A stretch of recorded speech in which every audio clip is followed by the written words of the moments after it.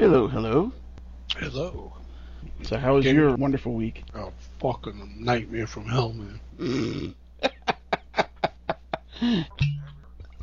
Last week it was so cold. Wind values and wind chill values in the single digits. It was like, oh no. Yeah, it was really freezing. I don't know. We didn't get any invites, and a lot of people I know that would have were out of town and wasn't going to my mother's Turkey Day, and I don't even like turkey too much. So we went to the Coach Diner, and it's all right. You know, they have a nice menu. Some things, like the dish I got was, it was pricey for a freaking diner. So, it is what it was. It was what it is. All the guys are like from like South America that work there in the kitchen. So, like an idiot, I got paella because I hadn't gotten it in years. This was okay. I thought it was a ringing endorsement. It was okay. Yeah, I was like, maybe less than okay. So that was that. I gotta figure out how we're gonna do this in a month. I'm getting house gets for a couple of months. Yeah. For a couple of months. Oh, that's good. Mm-hmm. Mm-hmm. Fancy schmancy. Hope you enjoy that one. Yeah, I'll figure it out. So I guess we're never gonna see your ass. Why? I don't know. He loves to drink. Right.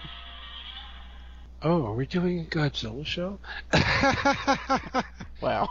Well, that's actually one of my message alerts. You crazy guy, you. That's okay. Some person calls me up, one specific person, and it's all Ghidra noises. I forgot what Ghidra sounds like. Oh, is that Ghidra? Brings back memories. Anyway, so, with that being said, let's go to Stallone. All right.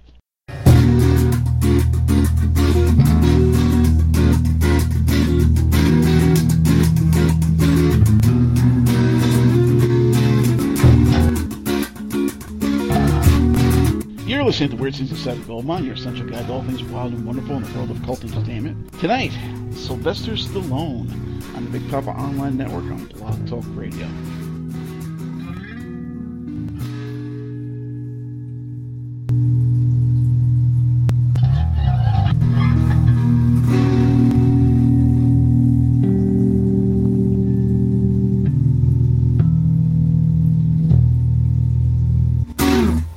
So, good evening and welcome to the second episode of the 7th season of Weird Scenes Inside the Goldmine, your essential guide to all things wild and wonderful in the world of cult entertainment. Drop in for a spell and join me, Doc Savage, and my co-host, Mr. Lewis Paul, before he gets house guests, and as we discuss the beloved, the hated, the weird, and the wonderful world of cult film, music, television, and more. Tune in, turn on, and take a step outside the mainstream as we dig deep into the vein of cult cinema, music, and television right here on Weird Scenes Inside the Goldmine. Hell's Kitchen brought the world two rather formidable things. My grandfather and the inimitable Sylvester Stallone.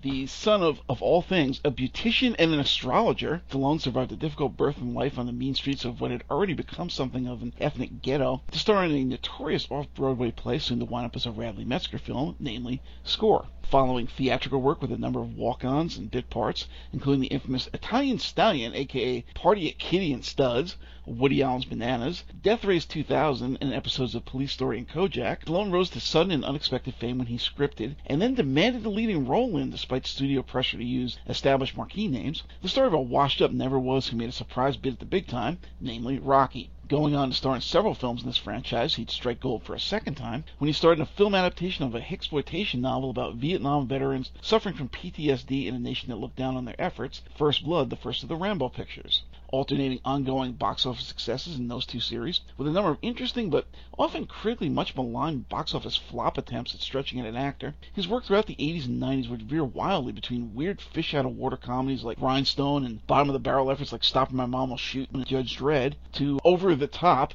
cop films as different in tone as Cobra and Tango and Cash, before once again hitting box office success with things like Cliffhanger, Demolition Man, and the recent Expendables series. So join us tonight as we put on our paisan to take on the inimitable Sylvester Stallone, the Italian Stallion, the films of Sylvester Stallone. So, like I said, I'm Doc Savage with Mr. Lewis Paul. Hi, Lewis. Hello, everyone. Actually, before people start snickering, we are not here to bury him. Actually, for the most part, we're here to praise him because, aside from a couple of pictures that we can't avoid discussing for their failure to succeed. Those are actually most of my favorites. Yeah. And you know what? And praise them, why you enjoy them. Because, there's always something, it doesn't work unless it's completely, a mess. But everybody has something I like and others don't. And, the thing with this guy is, and it happened to Schwarzenegger a little later on in his career, is that all of a sudden, like, this guy's movies are making money. There's nothing like them, and these two guys were the 1 and 2 champs of the action movie blockbuster box office for maybe 1 or 2 decades. Yes. Or sparring, to coin a phrase, folks, cinematically with this guy. And they both did kind of odd pictures here and there, but I think Stallone is the more savvy of the bunch. I also did want to know, I saw this a couple of times. I'm not sure if it was polio or not, but he was afflicted at a young age with, as a child, with, I think it was polio. And my father had that. And it was a thing where the eye droops a little bit, and the right of the, it's sort of like a stroke victim who never quite comes back. Yeah. But he did a really good job of coming back as a teenager. But it gives him that pronounced lip thing and a little bit of a droopy thing. So that's part of that. It's not an affectation. The guy actually suffered that. Yeah, and I actually heard an alternate theory of that, which who knows, both could be true, either could be true, you never know with these things, that he had some kind of problem when his mother was going into labor. So, in those days when you had difficult labors, whether it be something that required a C-section or, they had to turn the baby around because it was facing the wrong way or whatever, they would actually go in there with, like, steel forceps and, like, grab the kid out and spin around. And cause disfigurement. Right, yes, and I heard that it, like, pinched some nerves in his head or whatever the hell, and that's why he's got the droopy eye and the slurred, I did read that. I agree with you. I did read that as well, but I think he's been going with the other thing for so long that I kind of think, whatever it was not something. It's not good. an affectation, and like you said, he did pull through. Considering he does pretty damn well, and then the guy, honestly, he can actually act despite some of the films he's been in and how goofy we can look at him. It's like, well, he's not a complete idiot. He's even more savvy than Schwarzenegger in a lot of ways, and that says something. Yes. Throw me a bone here. So Sure. What movie did you want to pick up with? I'll just skim through a couple just so people know what's going on. In the beginning, films that were of interest. The infamous The Party at Kitty and Studs, where he played Stud, later retitled The Italian Stallion once Rocky got popular. I can't remember seeing much more than a scene or two of this because where the hell are you going to find this stuff? But it was kind of a long-running joke for years, especially when he was huge in doing the Rocky and the Rambo films in the 80s. Everybody would mention this thing. I don't know. I mean, I hear from some sources it's a porno. From the things that I've seen, it's not. Yeah, I thought it was more of a softcore film, and they're playing it up like that. I defer to you on that one. I'm sure you're more of an expert. I did see it years and years ago, and it's one of those soft things that look like they can be hard. You know what I'm saying? Mm-hmm. Something weird. The way they're shot. It is what it is. Yeah, he's a struggling guy. Like there were a lot of struggling guys, and he wanted to eat, so he did this. I mean, what's really interesting, and you already noted that, is that off Broadway or off Broadway, he was in Score. And it would have been interesting if Metzger had cast him, and if he wanted to do it that early in the stage of the game. What would have happened with his career? Which way it would have went? And that was only a year later than this film, so. True. But I do remember him, it's funny. I'm looking at the CV here, and I'm watching things like, Bananas. I fucking hate that movie, Woody Allen picture. And it's like, hey, look, it's Stallone. Yes. Or, Clute, another oddball movie with a really good Donald Sutherland performance. And there he was, Little bit parts like that. Sidelong Glances of a Pigeon Kicker, which some people may know if you follow Code Red a couple years ago. Weird little film. He's just a bit part. He's there in a party, so what? He's still doing this stuff later into his career, like we may get to that later with the Robert Mitchum film that he did. Was it Murder My Sweet? He's there for like 3 minutes and he doesn't even have a speaking role. But you see him, it's like, hey, it's Stallone. Even my wife walked in on that part. I was like, what's he doing there? But I remember, because I saw this in the theater, Lords of Flatbush. Yes. One of those early, what was he really, American Graffiti type things, coming of age movies. This one was a lot of fun. It had a really good 50s type soundtrack. It was directed by a guy who did a couple of decent movies for a period of time, then either passed away or just disappeared off the face of the earth. We had Perry King, whatever happened to him. But Henry Winkler, way before Fonzie, was in this too. Yep. A couple of Brooklyn guys, posing and being themselves. It's a fun movie. It actually got a lot of accolades when it opened up. And it also has Susan Blakely, who for a time was a thing. She was in Capone. Which also Stallone was in, as a bit part. Yes, it was. And she's why is she so famous for that? That is one of the few R-rated films that featured full frontal gash scene. As Susan Blakely's in bed with Ben Gazzara, goes to get out of bed, and he's playing Capone. And it's like, whoa, you mean this passed everybody's edit? It was the 70s. It was the 70s. And I remember that. I'm sorry. It had artistic merit. That was their main qualifier in those days. They weren't as uptight. They weren't worried about the children. They were more worried about, is this for the prurient interest, or does it have artistic merit? Because it was a big time for auteur directors and things like that. Steve Carver was actually one of those Roger Corman guys. Actually was pretty good at some things. Actually, Stallone played Frank Nitti in that. Mm-hmm. Small part. Yeah, and another small part. He just popped up as a random cameo, more or less, in one of those crappy Neil Simon things that was so huge during that decade, The Prisoner's Second Avenue. Mm-hmm. Then he starts getting slightly bigger parts. I mean, Death Race 2000, where he was, what was it, Machine Gun Turbo or whatever the hell? Yeah. It was a pretty big part with lines in that. Yeah, I remember that. I actually have a little short write-up on this one, just because most people do know this Go one.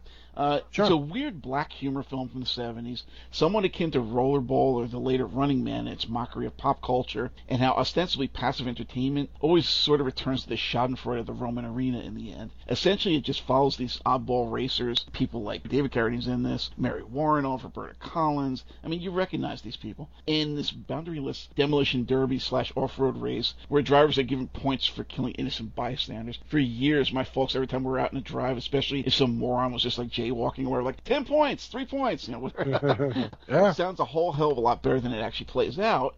But I had very good memories of this from television airings as a kid. It's just when I had seen it again, maybe a decade ago or less, and I was like, And then I tried it again a year or two back, and I was like, it's not what I remembered. But if you were there at a certain point in history, it probably still holds up well in your memories. Just good luck going back to it. What's your take? Oh, yeah, I agree with you on this one. This was a movie I don't know if I saw it in the theater. I might have. It just never... It's not as good as its reputation. Yes. That's actually the line I left out at the end of my write-up. Has a much better reputation than it deserves, so jinx on that one. Yeah, it's the car crash scenes are pretty good. Hal Needham type stuff. But Carradine is stiff in it. Well, as he is for a lot of this stuff. And it's just, I don't know. It's the one movie. Here we are in 2019, when you guys are going to be listening to this, I presume, and they're still making reboot sequels. Yes. One just came out recently, Death Race 2000 Part 41, because they redid it with Jason Statham and actually got any Jason Statham gets decent reviews nowadays, even if it's DTV. It actually got decent reviews for being a reboot, but there's like 5 sequels now, and like Lucas, what's his name? He was in Fast and Furious Part 41. Lucas something or Lucas other. Haas from Witness? Somebody like that. He took over for a couple of pictures. Now they got somebody else, and it's just... Anyway, the last one got really bad reviews. I didn't even see it. Well, I don't see everything. So, that being said. So, 75, he's still kind of kicking around doing bit parts. He does do a little bit of TV. Like I said, he was on an episode of Police Story, which was big for a bit. He was on an episode of Kojak, which was huge. He was in a film called Cannonball. He was, very briefly, as I mentioned, in this Farewell, My Lovely, which, surprisingly enough, I thought that it was a remake of a 50s noir. Oh. But it was not. It was actually the only filming of it ever. I forget. This wasn't Spillane. This was the other fella. Raymond Chandler. There you go. Here it's, Mitchum in his dotage, basically. I think he had just gotten off the Yakuza. That was just kind of brought him back. And he was doing a few films again at that time. Charlotte Rampling's in it, which is always good by me. John Ireland, of all people. Sylvia Miles, people from that decade would recognize her. Harry Dean Stanton, well before he wound up doing whatever the hell, Night Court or whatever he did. Joe Spinell was interesting because not only is he the maniac, but he wound up doing a lot of stuff with Stallone. Stallone liked him and would kind of cast him every opportunity he got going forward for a bit. But Stallone was only in it for, like I said, maybe 3 minutes total. He's one of the bodyguards. He's ogling this young, and she's played up as being young, blonde mistress to this big bulldyke that's like running, she's a madam or something, that they go to visit at one point for info. Right, I remember that. And, she's like, oh, okay, and Stallone's winds up in bed with her, and of course, the love interest, this big, he's huge, matronly, kind of like a dinner lady arms type, and comes in and starts beating her for it. And of course, everybody gets killed because it's one of those mob type movies. But yeah, I actually was impressed with it. I watched it just for a laugh. I'm like, let me see this. Let's see how Stallone's in it. And poof, there it was. Can you still hear me? Yeah, you sound. Hello. Right. I had to refill my wine glass. All right, so here we are. It sounds like we're back again. All right, so we're basically done with that one, unless you had something you want to say about that. Yeah. Okay. So, he starts off now with Rocky. Now, surprisingly, I'm not going to have much to say about the Rocky films because, and this will blow your mind, I never liked them. I know they're a huge thing, especially those of the Italian persuasion. See this as some kind of, this is our national hero or something, where this kind of little guy this is a bum, like to say, you're a bum. And he kind of makes his way up just kind of by accident. He's having problems with his girlfriend. She gets pregnant, whatever the hell else. He's in the ghetto. He's just got no money. He's, a flop boxer. And all of a sudden he manages to luck into getting this shot at the champ, basically. And the whole thing's about him training for this and actually managing to get it despite, grueling odds and getting to the point where the doctors are saying, hey, you can't fight anymore, that kind of crap. And yet he wins it at the end. And then it actually ends with him, like, they're holding his hands up, well, here's the champ, and here goes the roll the credits. You just described all 5 pictures at once. Pretty much. That's the problem with them. It's all the same fucking picture. Some people that you recognize in here, Talia Shire, this is really the only thing she ever did with her life. Carl Weathers, who was actually, he wound up doing quite a bit of stuff. I know that Predator, Action Jackson, he was around for a bit. I always liked him. Burgess Meredith, the Penguin, you're a bum. Thayer David from Dark Shadows, Ben, Gentle Ben. Joe Spinell's in this, like I mentioned. Frank Stallone, his brother, who wound up doing, those of you who remember the Monday Night Football thing when they had that, we are far from over, dun, dun, dun, dun, dun, dun, dun. That was his theme. He did like a disco record. Lloyd Kaufman, the guy at the Troma was in this. It's that kind of a film, but the big thing about it, the real story behind this, is actually better than the film itself, I think, which was, like I mentioned in the intro, he wrote the script himself. He stumped for it. People were interested right away, but they said, "Oh, let's put in, whoever's big at the time, Redford, but names like that." Burt Reynolds, Nick Nolte, actually. Burt Reynolds, huge names at the time, which probably would have been great for the film as a one-off. But in terms of him, he's like, no, I want to star in this. And he stuck to his guns. He managed to take a pay cut on the thing because, okay, we'll give you less money if you're going to star in it because this isn't going to go anywhere. And it became this huge success. I remember lines going around the theater. My folks went to see it with another couple that they're friendly with, and they had already seen it like 2 or 3 times with other people and just kept dragging people to see Rocky. It was a big deal. It was a cultural milestone in the way that Jaws or Star Wars was. The fact that I don't like it doesn't say much about it. It's just at the time, it was a huge thing. So. Would you want me to comment on this in all the series? And then go for it. Okay, so basically, yeah, you're right. He wrote it himself. John G. Avildsen, who was kind of like a softcore kind of guy, but he did this really bitter movie called Joe with Peter Boyle. You guys can research that. It's not a well-liked film, but a lot of people love it. It's that kind of picture. Joe was like this racist construction worker kind of guy, and that was Avildsen's big movie before this. So, working with the United Artists, he wrote it in a short amount of time. He was reportedly down and out as much as he could be. He started doing the bit parts. Yeah, they offered it to a lot of people reportedly, and he said, I want to star in this thing. And they're like looking at him and like, all right. So I understand that this budget of this thing was probably less than $1 million. I think that was very charitable for the reports I'm seeing. Probably a lot less. But it's made millions in the box office. A story of a guy who just came from the gutter and, became heavyweight boxing champion of the world. It was the whole thing like Apollo Creed, who was called Weathers, wants to hold a title bout in Philly. That's where Rocky's from, the character. And things happen. Rocky meets the promoter. They're like, you're going to lose anyway. It turns out his life is like bottoming out. So he has like an epiphany moment. He starts training and really training like he thinks he can beat this guy. And then he fights Weathers, and it's like, wow, he's kind of worried. Apollo Creed, the heavyweight, like imagine like a Muhammad Ali is fighting Joe Schmo, and then Joe Schmo kicks his ass almost, and then he's like, oh, we got to have a rematch. And that's what the whole thing about Rocky was. And he's battered and bruised, and he came out there and he fought him. It was sort of, I guess you could look at it as a crucial part in his filmography, because this is like a guy who's not a pretty boy, but has some smarts, and he's trying to get his way up the ladder, acting wise. And and he does his picture, and it's like bam. Yep. It really hit success. I guess since you don't like them, I'm just going to quickly run through the rest. Is that okay? Yeah, sure. I mean, as far as I'm concerned, this is really quick. The second one is basically a rematch. Mm-hmm. Then you have the one where he goes against Mr. T, who was supposed to be scary, believe it or not. And then you have the one where, okay, now he's big time, and he's got to come back to go against Russia, because, Russia was our big enemy at the time, which it is again. And that was Dolph Lundgren, believe it or not. That started off his career. So it kind of tanked Mr. T's career and started off Dolph Lundgren's.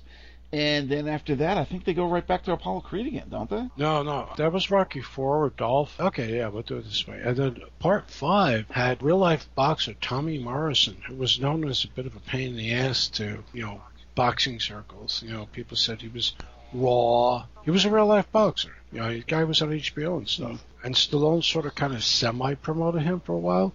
And Sage has a big part in this. Yes, the late stage Stallone, his son. It was an okay picture. It was like Rocky coming back from the edge, and I didn't really dig it too much. This is 1990, folks. It was sort of probably the weakest of all the Rocky pictures. That one, was Rocky. Bear with me. Yeah, Rocky V. Rocky V was directed by John G. Avildsen, who came back to do it. Hoping to recap some things, because Stallone's entering into a phase here where he's on again, off again with success. So I think they want to try to do something. Rocky Balboa, which is 2006. I don't think it was the 90s. I thought it was 2000s. 2006, directed by Stallone, actually is a much better, probably the best picture since 4. Here, he's a much older man. Mm-hmm. He's starting to exhibit heart ailments. His son, now played by someone else, Milo Ventimiglia, who was briefly a thing for a moment on TV shows. This is a much better Rocky film. Rocky's now in his late 50s, retired from boxing. Adrian is dead, so he talks to her gravestone like he's been doing for the last 3 pictures. It's not a bad movie. It's actually a pretty sweet film. It's a melancholy picture, but got some of Stallone's better acting stuff around this time, which 10 years later, it's followed by Creed, giving Stallone his one and only Golden Globe for Best Supporting Actor and a major Best Supporting Actor nomination from the Academy Awards. He was nominated for Best Actor for Rocky, so here he is, 150 years later, nominated for Best Supporting Actor for the same part, which is nice. It's sweet. Everybody said this was good. I saw it. It was really good. He's a much older Rocky. He finds a young man who's the son of Apollo Creed, who became a friend of his. Go figure. Apollo Creed's long dead now, so he's training this black kid who's from the rough side of town, and he done bad things. And Creed got a lot of kudos from the critics. Did well at the box office, and actually gave Stallone a big boost in terms of what is that called? The Exterminators? What that? Expendables. Yeah. After 1, 2, and 3, suddenly, things are kind of evening out a little bit, kind of, slowing down, I guess. Yeah, mainlining, and then all of a sudden does this, and we can't turn around and say his time has come, because all of a sudden he delivers a performance that is getting accolades. Now, Creed 2 just came out this weekend. Thanksgiving weekend. I can't comment on it. I haven't seen it. I'm just getting mixed comments. I will say this. It brings back Dolph Lundgren. Interesting. As Creed, the son of Apollo Creed, who Stallone is the boxing, Burt Young was in the other Rocky movies. He was is fighting the son of Drago, who was, Ivan Drago was Dolph Lundgren's character in Rocky IV. So now Creed Jr. versus Drago Jr. So that's what this is about, and it just came out. So let's reach back. I can't comment on that. I think these are classic films of their type. Rocky, I really like. 1, 2, and 3 are good. No, 1, 3, and 4 are really good. 5 is a good drama picture. And now we're going to go to... Well, jumping all the way back, Stallone is still kind of in this... I hate to say, but it kind of is like an Italian film ghetto sort of thing. Because, okay, you're talking about Lords of Flatbush, you're talking about Rocky, you're talking about some of these other mob films that he was kind of a big player in. And he's still doing pictures like Fist, which was basically about Jimmy Hoffa, more or less, as a unionizing thing. Yeah, and by Norman Jewison, of all people. That's so weird. Paradise Alley, again, about being in New York in the 40s, some Italians. Okay, fine, whatever. Which he directed. Which Stallone directed that, yeah. That's true. If you're into that sort of a thing, if you're into Scorsese films, you might enjoy these kind of films. But, otherwise they're kind of their time. They're forgettable. There's been too many of these since then. So he goes on now and he does something that's... Wait. Yeah, you're like, well, I don't like him, so now... No, wait. No, Fist, Norman Jewison, who was like, big Fiddler on the Roof director, and he directs this movie that Joe Esterhaus and Stallone collaborated on. Everybody remembers Joe Esterhaus from Showgirls. Yes. Anybody say anymore? But this movie has, heavy-hitting people. Rod Steiger, Peter Boyle, Tony LoBianco. So there must have been a lot of shouting in this thing. Not the Jimmy Hoffa story, but very close to it. It's thinly veiled. It's about unions, dock workers, unions, that kind of thing. Could have been the Jimmy Hoffa story. Paradise Alley, actually directed by Stallone, has a pretty big part in there for Joe Spinell. Kevin Conway, whatever happened to him, is in it. Armand Desante, Tom Waits, the Tom Waits is in this thing.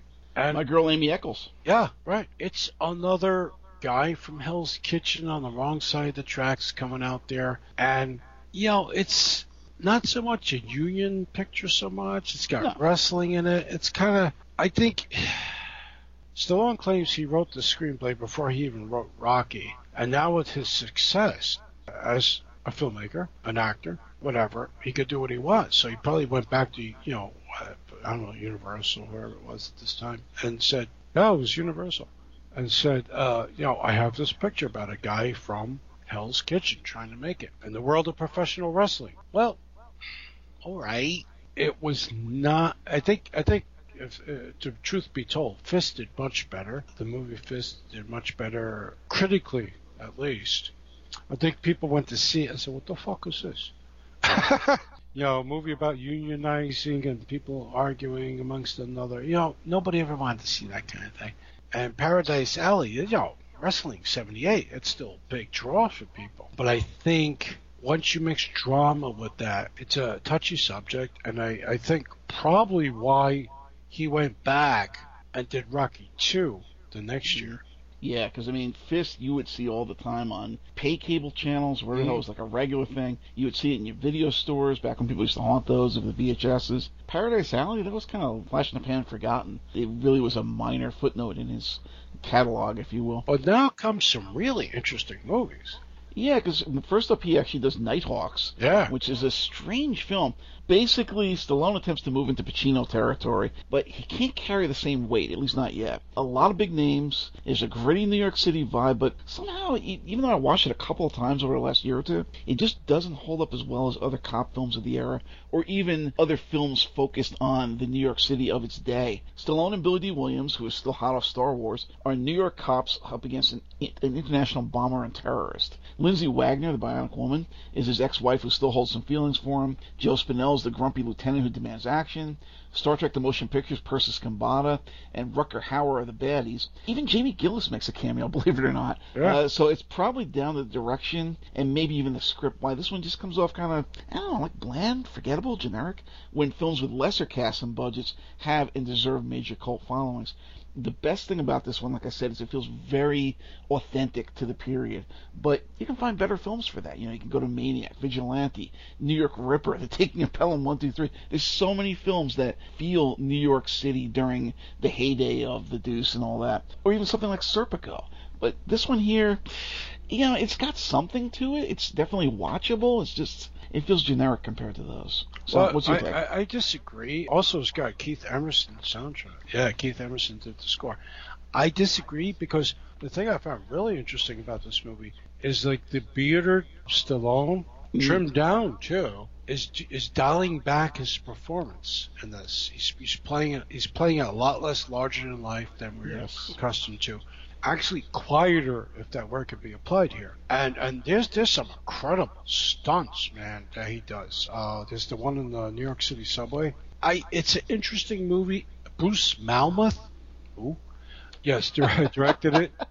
I shouldn't say sorry, Bruce. He didn't have much of a career as a director. He kind of was like a bit part actor, so I'm not quite sure what's going on there. He used to work. Oh, okay. He didn't do much at all as a director, not even television. Besides Nighthawks, he did Hard to Kill, the Seagal picture, a terrible Steve Guttenberg movie, kind of disappeared off the face of the earth. Oh, no, sorry. He died of cancer 2005. But he was mainly known as a second unit guy. He would do announcing at Yankee games. He wasn't really the guy. So that might account for the not tightness, the overall feel of it being a little looser than we're accustomed to for this kind of genre film.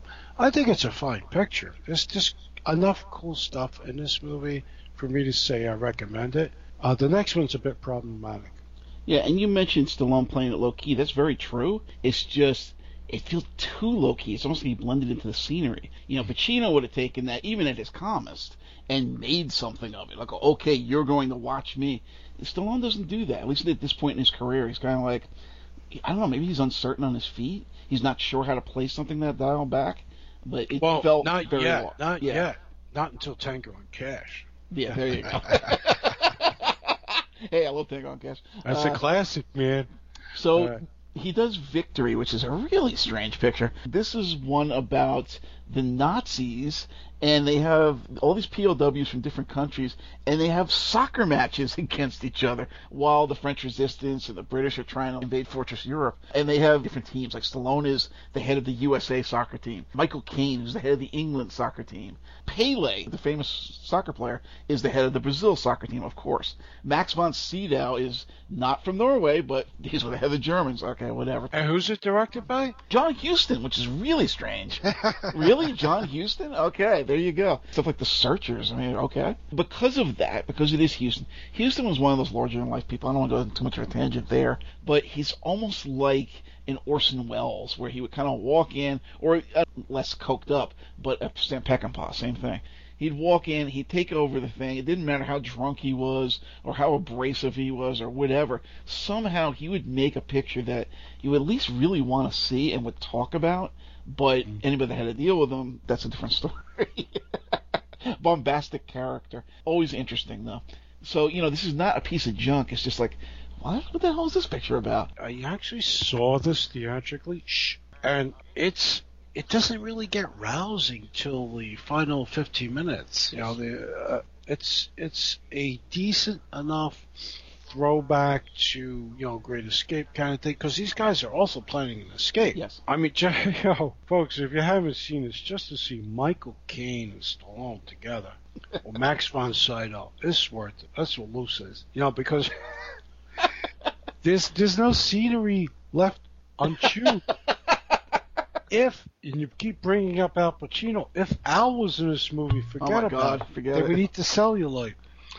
But it's just, it's directed by John Huston. You're expecting, okay, let's dial it back a minute. Take the jokes aside. Stallone's had some success here. He's writing his ticket now. So he could probably put together a picture with an international cast like this, I had no doubt. That they could rally around a director like John Huston, I had no doubt. But once everybody got assembled, I'm sure it was very problematic. I'm sure Huston was like, what the fuck is this in between cigar chomping? Oh, yeah. Big cigar chomping. The bellowing must have been intense. Yeah, I'm sure there was so much storming off set. John and Huston going, oh, listen here. You fucking idiots. Yeah, fucking idiots. And Michael Caine go, oh, now, listen. And then Pele's like, I'll go sit over here.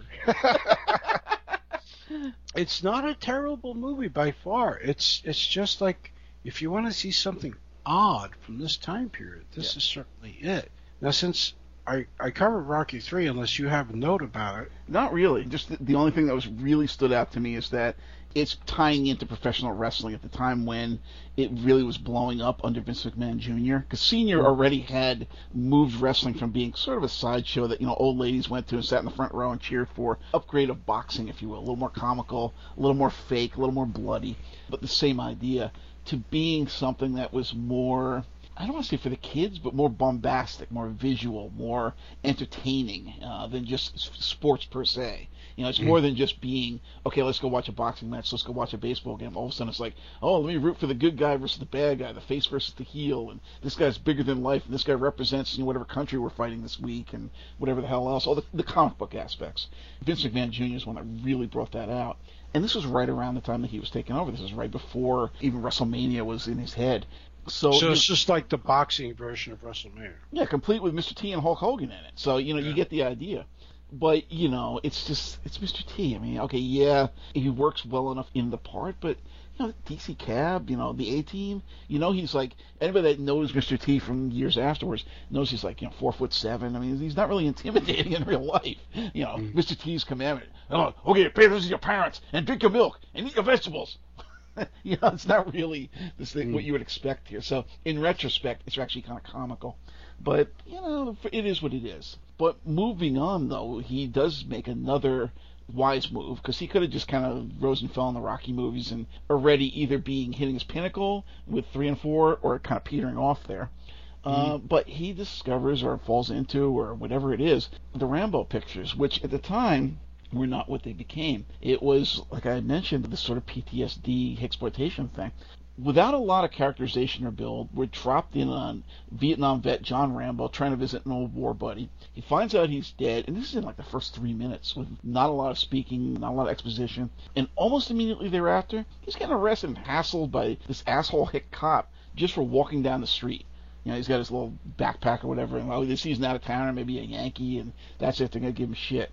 And unfortunately, that's something that I'm familiar with in my own life in the past. So the rest of the film is basically him getting shit and death threats at the precinct. Yep, get that one.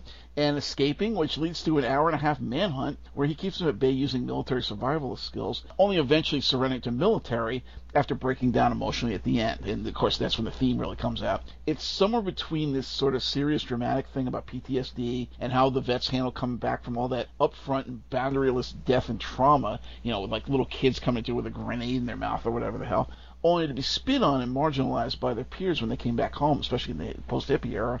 And this cheap action revenge film about going up against corrupt and small-minded authority figures, and oddly it kind of leans more towards that than the former.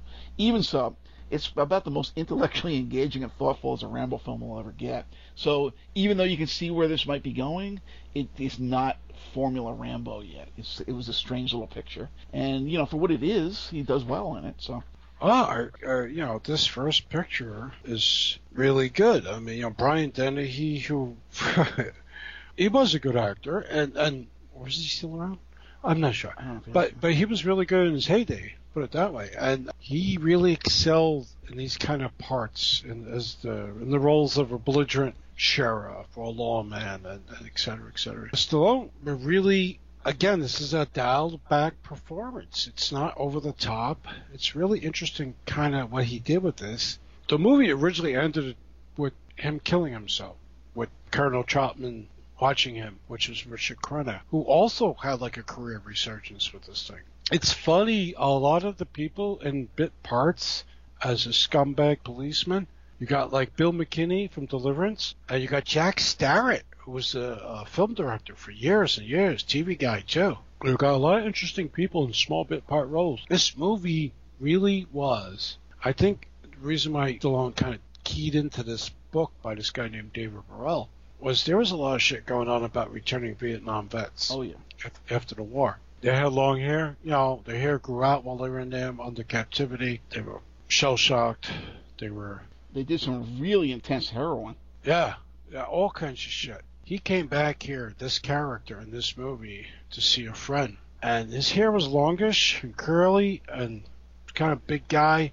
Right away to think he's a troublemaker or he's a drug dealer. Mm-hmm. And, this, in a way, was a fictionalized account of what returning Vietnam vet GIs had to deal with. Yep. And I think this is why it did so well, I think, in the theaters and on video and on DVD and on endless runs of fucking HBO, cable, mother's living room TV.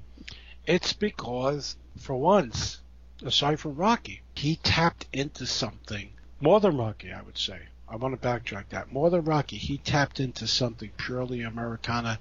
He tapped into regret and disdain and the mix of all that stuff going on at once and rejection. And he probably tapped into his earlier career rejection. I mean, I think if you're an actor, you want to pull from something. He probably looked deep inside before he hit it big. What was he doing? He was being rejected. He was doing shit movies, 5-minute parts. How much money is he getting? $6,000. How long does that last? You know it don't last. So this is a really good picture. Ted Kotcheff, pretty much TV guy years later, or around this time.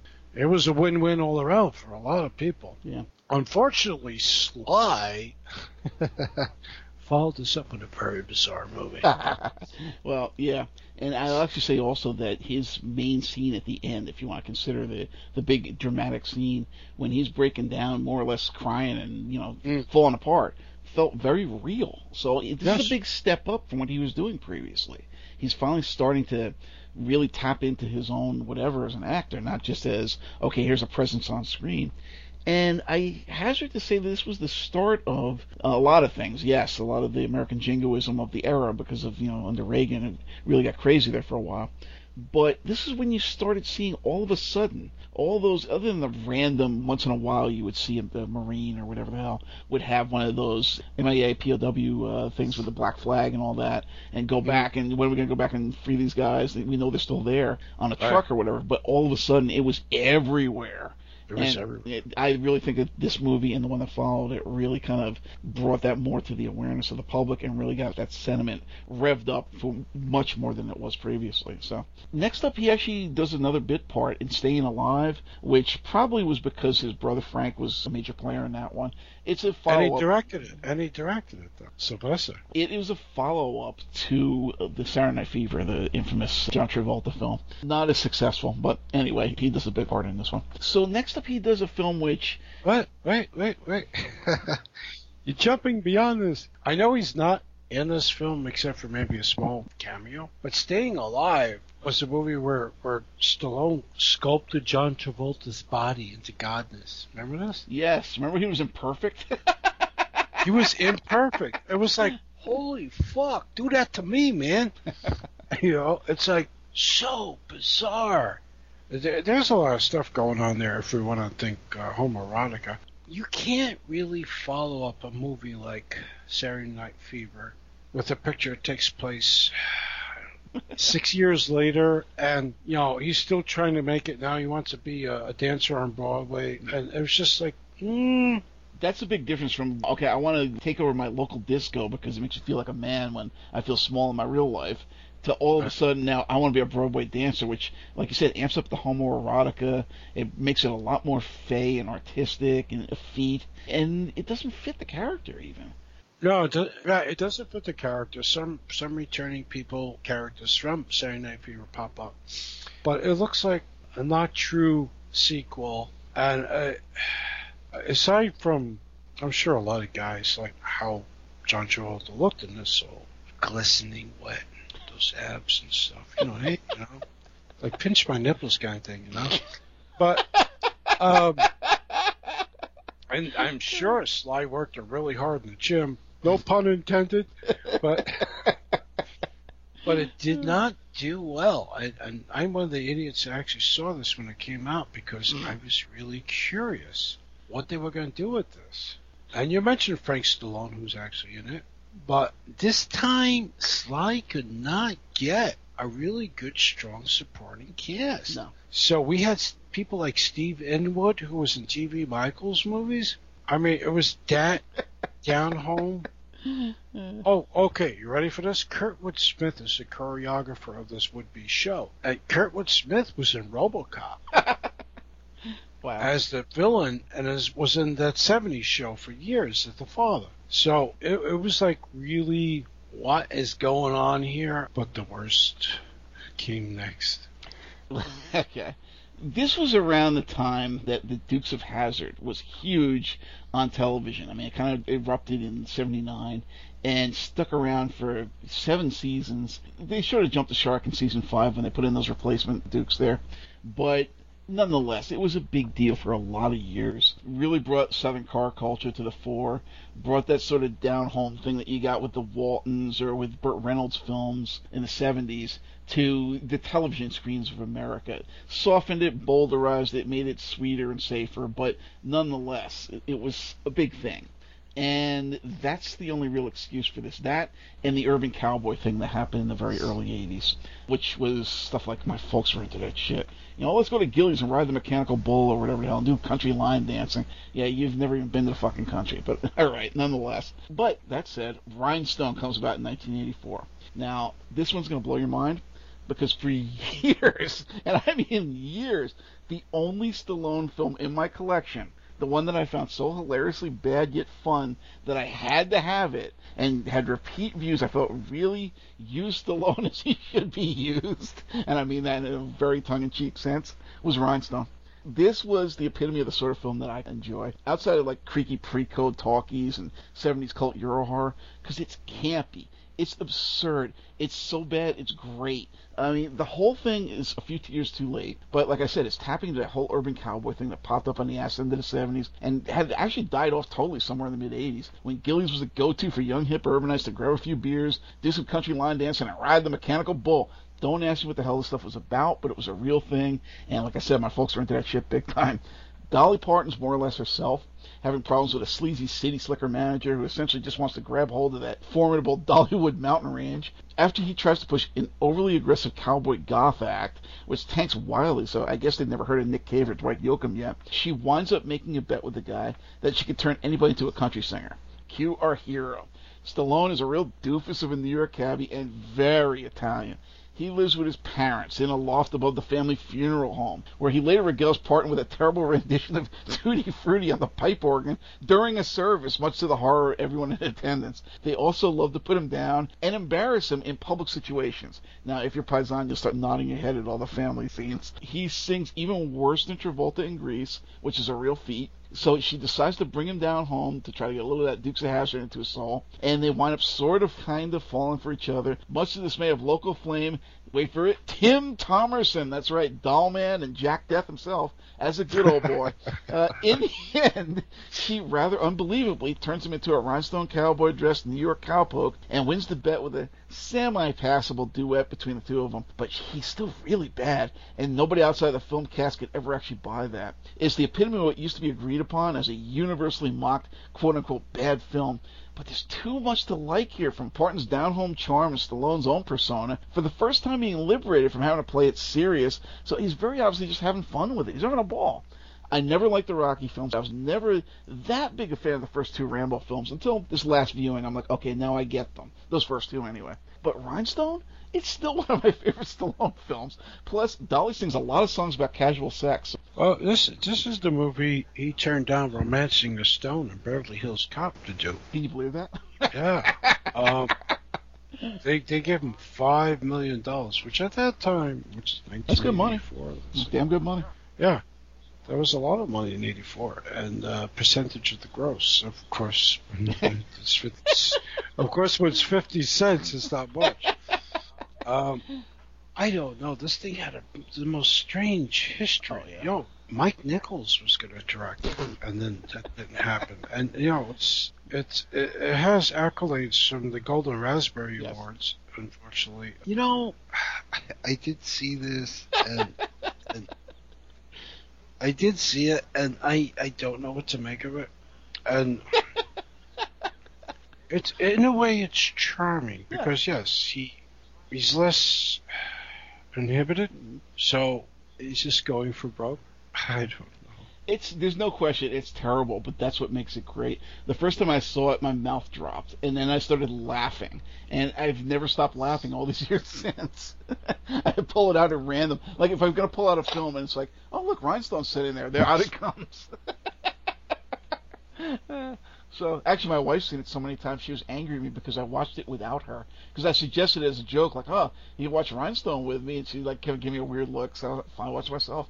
And then she was like, you watched it without me? I love that film.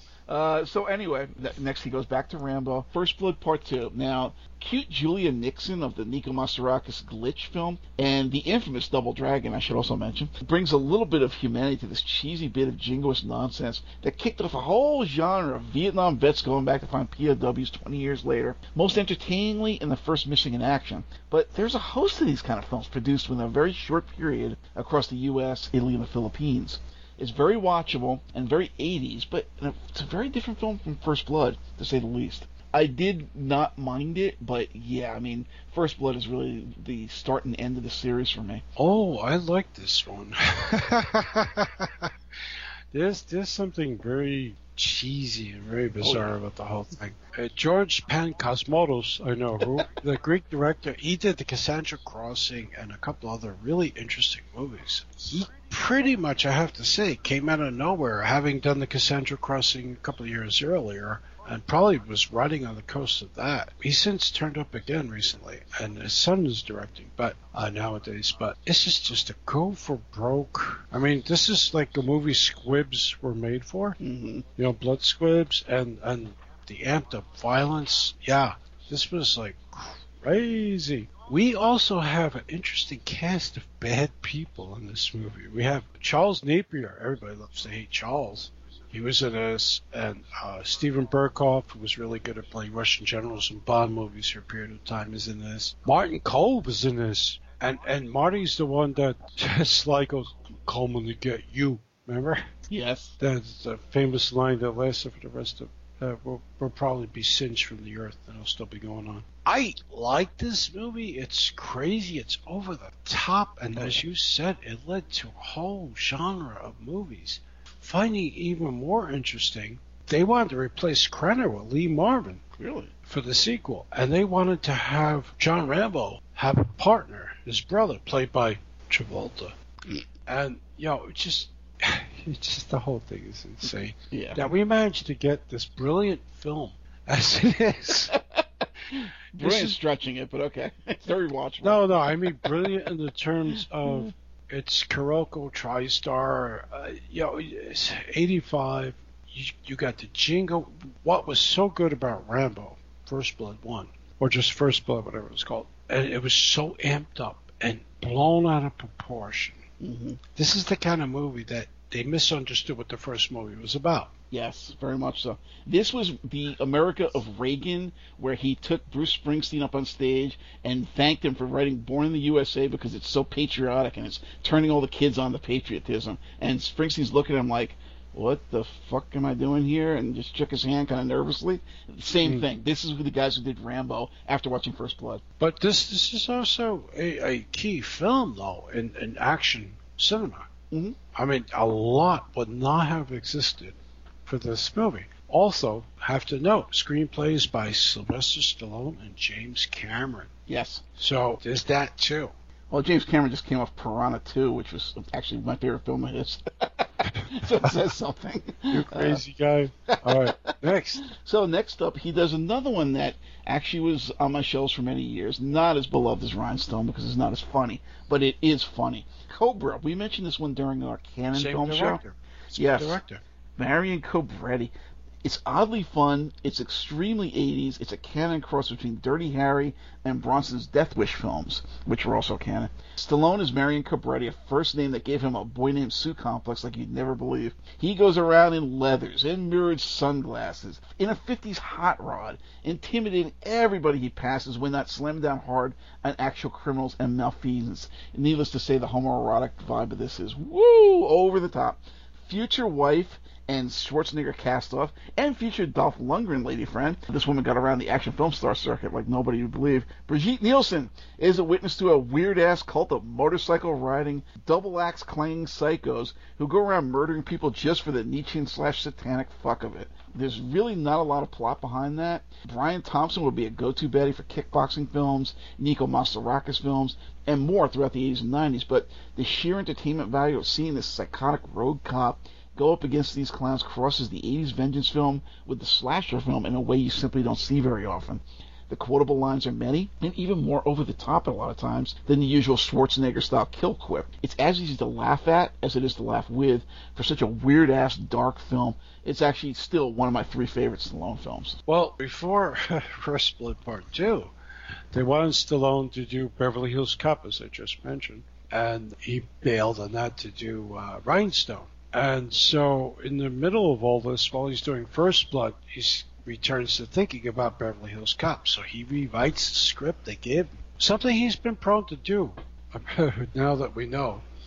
Except the studio rejected the picture and shelved it. So what does he do? He takes this rewritten script and rewrites it yet again and delivers Cobra, which is, you got this Brian Thompson, who still looks good. I saw him recently, not too long ago. Brigitte Nielsen, Renee Santoni. It's like a comic book movie. Yeah. But in a way, I think it's more successful than Streets of Fire. I believe that, yeah. You remember that? Yes, I do. The Walter Hill thing?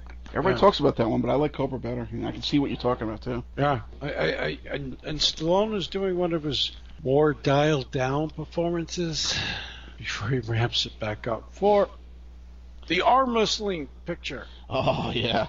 So next up is another fun one, Over the Top, which is another Menahem Golan film. So again, we're talking about basically sticking with Golan Globus canon. It's all the same cut of the mustard.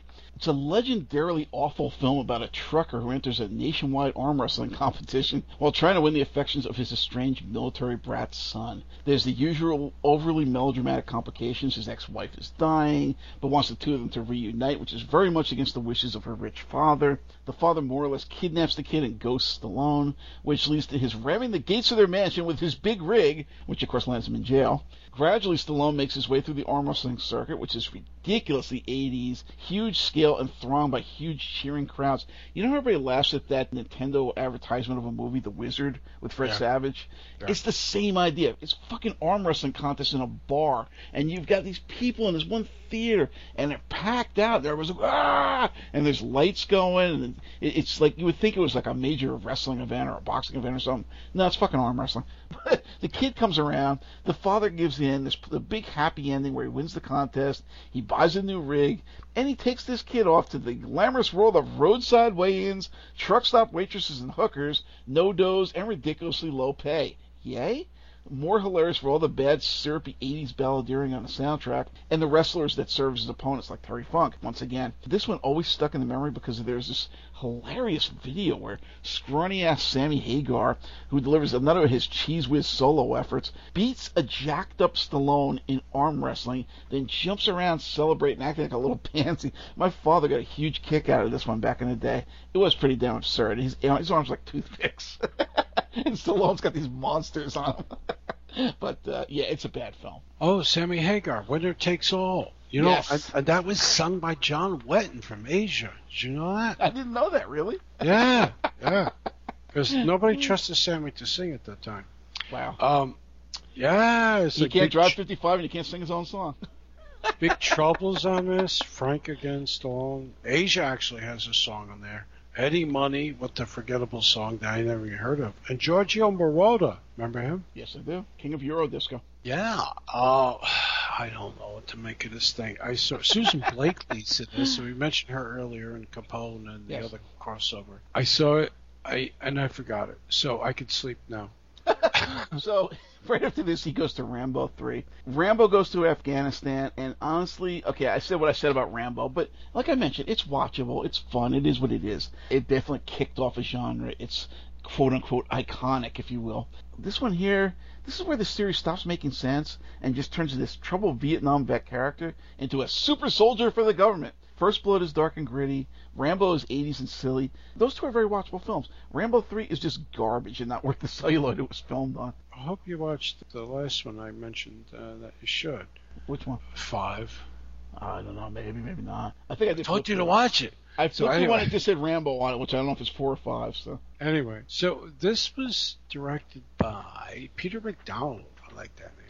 And he's been the cinematographer. This guy did Guardians of the Galaxy, Indiana Jones Chronicles, Superman 2, Solar babies. Shh. So, but he was like a go-to. He was DP, you know, and he was like a camera focus puller. What do those guys do? Hey, turn the dial. For some reason, so what this sounds to me and what it looks to me is like Stallone got a guy to direct this movie and he really pulled the shots. The Soviet-Afghan War, this picture fictionalizes the events of that as if we even remember. It was so convoluted when it was happening. Yeah. Richard Crenna's back and a bunch of Kurtwood Smith, who I just mentioned, is in this. I remember it was the same character that was in another picture. And well, yeah, it's fun. It's okay. It's over the top action. I think it didn't do as well as they had hoped. But this is again another holdover from that whole jingoistic Reagan period, you know. So same year, he actually does a really odd and interesting film that's kind of a true blue to a lot of people's hearts. Tango and Cash. Rambo is a pussy. So begins this entertainingly ersatz buddy cop film featuring a scenery-chewing Jack Palance, sleaze trio James Hong, Michael J. Pollard, and Clint Howard all make cameos. The Rondo Hatton of the 90s, Robert Zadar. The ever-annoying Terry Hatcher at, surprisingly enough, her most winning, looking for all the world like she came straight out from a Puerto Rican barrio as one of the world's worst strip acts come arrhythmic Sheila E.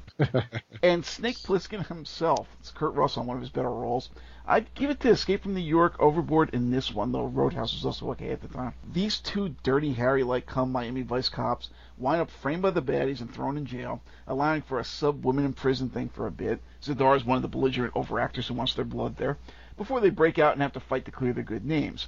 The prison thing is ridiculously overblown in that patented 80s manner again. It's practically an inmate-run event arena where two guys are chained up and tortured with makeshift electrocution and such, and takes up way too much time in the narrative for this, leaving only the cutesy introduction to meet the characters, presumably build some attachment to them, and set up a very quick trap and fall before this long, long prison experience and jailbreak. You get about as much time at the end to clear their names as you have before they wind up in court, and we're out of there. It's a strange film. It's like half Lethal Weapon, Showdown in Little Tokyo, or Running Scared, the Crystal Hines film. Mm-hmm. It's a kind of buddy cop action comedy.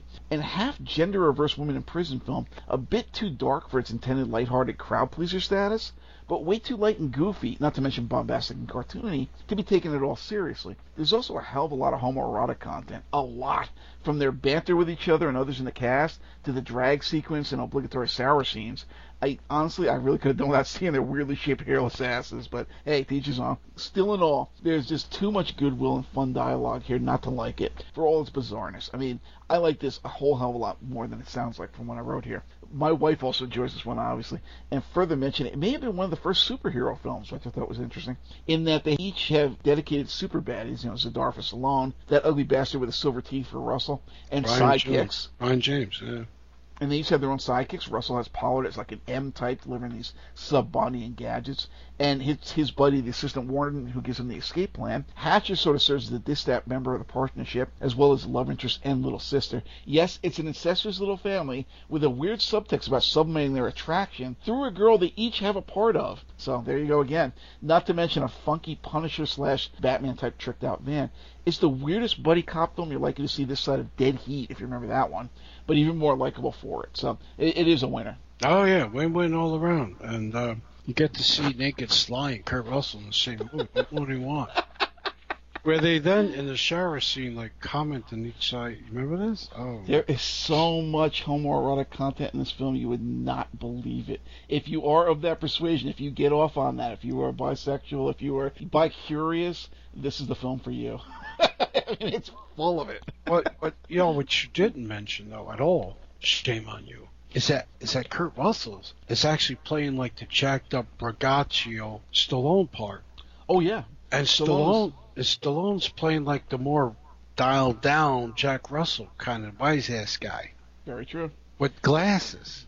And they keep saying like, oh, you dress like a banker. So yeah. he's that kind of role. I'm like, wow, that's interesting. Yeah, he's playing like Kurt Russell as if Kurt was doing one of his more, kind of calmer, nerdy on the outside, but superhero guy on the inside parts In that respect, it reminded me of Neighbors, the John Belushi, yeah. Dan Aykroyd film. That was actually supposed to be Dan Aykroyd playing the neighbor that was much put upon by the crazy. It would have been John Belushi, but Belushi's like, no, I want to do something different. He started doing things like Northern Divide or whatever the hell, Northern Divide. you know, where he was trying to break characters. Continental Divide. Continental Divide, thank you. Where he was trying to break character. I don't always want to be the funny, crazy guy. Let me do something different. So he took that role and flipped it. And, you know, it works, it doesn't work, depending on how you look at it. But same idea here. I think Stallone was trying to do that. Let me not be that guy for a change. You take that role, and I'll try to do something different. And, you know, it works. So. It works. Yeah, it works. It's a very odd movie, though, because I interviewed Brian James, and God, how many years ago was that? Late 90s. And I asked him about this movie. And I said, so what's up with the Cockney accent? Your character has such a amplified, obvious. It's pronounced, yeah. Yeah. And he goes, well, I came in and I read for this part. And they said, how do you want to play this? And he says, well, I could do like this. And he says, okay, do it like that. And he was telling me every day they were constantly rewriting the script. He says, oh, you know that bit I do with the knife in Jack Palance's place? Yeah. He does some kind of thing with his knife where he's lucky he didn't cut his fingers off. Oh, I made that up on the spot, and they loved it, so they kept it in. But then you got the other guy, which is Robert Zedar. You know, bless his heart. You know, he's the guy tried to. Well, he did. He made a career out of looking weird. Benny the Jet is in this thing. Yes, Benny the Jet Urquidez. Yeah. Clint Howard. I mean, what a cast of oddballs. Oh, let's not forget Michael J. Pollard. Yep. James Hong, Jeffrey Lewis. Damn. I have yet to see one of those James Hong's pornos that you mentioned. I don't want to. I probably don't. Morbid curiosity. I'm like, really?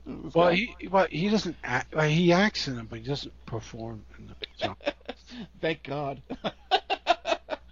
Next up, he does something that, again, what a strange attempt here. Oscar, where he plays Angelo Snaps Provolone. I'm not kidding you. It's a John Landis picture. All right. Sasha Mitchell, the Kickboxer sequels, was actually Stallone's limo driver and car washer during this period. And he talked about this, how he was trying to break into films after this. All I can say about this movie is wow. Anybody who knows me knows how much I love talkies. You know, from the dawn of the medium in 1929 until the Hays Code started bowdlerizing everything to make it safe for middle American housewives, I watch and enjoy just about anything from horror, mysteries to screwball comedies. This stuff's just great. So here comes John Landis, the guy behind Kentucky Fried Movie, American Werewolf in London, The Blues Brothers, Trading Places. He decides to work an adaptation of a late 60s French comedy nobody ever heard of about a gangster with a crazy family trying to go straight. He flips it to Italian mobsters and sets it up like a vintage early 30s screwball comedy. And Stallone's in it. And one of my cinematic dream girls, Princess Aura herself, Ornella Muthi's in it. Damn, you know, this one might actually really be good. No, this is the John Landis of Spies Like Us, 1941, and Eating Raoul. Not even the one who gives big flops with a cult following like Clue or Amazon Women on the Moon, or forgotten but entertaining ones like Into the Night. This is the guy who couldn't find a good joke if it bit him on the ass. Worse, Muthi, who's actually 8 or 9 years older, but it looks at least a decade younger than Marisa Tomei, is playing her daughter. I say, huh? And Tomei, let's just say that her reputation as a total bitch on set was not the only reason her career was a flash in the pan after My Cousin Vinny. It's quite possibly the worst acting I've ever seen in a mainstream film from her. Stallone is fair enough in the role. Landis almost succeeds in evoking the tropes of the period here, and there's a lot of bits of business thrown in that at least feel authentically Italian. So it's not as bad as his reputation, but what's that saying? In terms of Stallone comedies, unintentional or no, this is unquestionably the rock-bottom nadir. By Landis standards, it's pretty standard, which says a lot about its worth to the ages. I did enjoy it, but wow, what a film. Well, surprisingly, it's not as bad as you would think it would be. I mean, you know, the cast is fully loaded. You have Tim Curry, Jazz Palminteri, Don Amici, Yvonne DiCarlo, Harry Shearer, Kirk Douglas playing his father. But you know what? I have a bit of a, not that it's a go-to movie or it ever would be, but I have a bit of a soft spot for this movie because it's actually, you would approach it saying, oh, this has got to be a terrible piece of shit, and it's actually pretty good in terms of being entertaining, and it could have been far worse. So I'm giving this a pass. It's a fun film. Despite how it sounds, I was entertained by it because it was pretty damn faithful to the tropes of the era. It feels a bit like a 30s screwball comedy. It's just, It doesn't work. So, anyway, and the jokes are bad. So, Stop or My Mom Will Shoot, speaking of bad films that I enjoy, directed by Roger Spottiswoode. It's another one of those worst Stallone film efforts that I get a good laugh out of. It's nowhere near as much as Rhinestone or Cobra. It's not even half as funny or incredibly endearing either, but it's still bad enough to be amusing in a weird way. If you have, and this goes down to you personally, listeners, if you've ever had a Jewish or Italian mother, you know exactly where this film's going from minute one. Mom drops by her adult son's place and starts taking over to the point where she's interfering in his day job, getting in his investigations and hostage situations. It's supposed to be endearing, how she's making him lunches, telling embarrassing baby and childhood stories to all his friends, solving the problems of suicidal jumpers, but it really just makes you want to strangle the old bitch. She's such a pain in the ass busybody. My wife in particular hates this film for that very reason, because of my mother, because, Italian mother-in-law, like I said, stars one of the Golden Girls, and of all people, Ving Rhames, and it's every bit as terrible as you've heard, which means crack out the beers and bring over your pals. It's time to have a good laugh on Stallone for ever starring in this one. It's terrible. Yeah, it really is. It's a bad movie. I don't know. I don't even think she's the Where's the Beef lady, but you remember those Wendy's commercials? I think it was Wendy's. Where's the beef?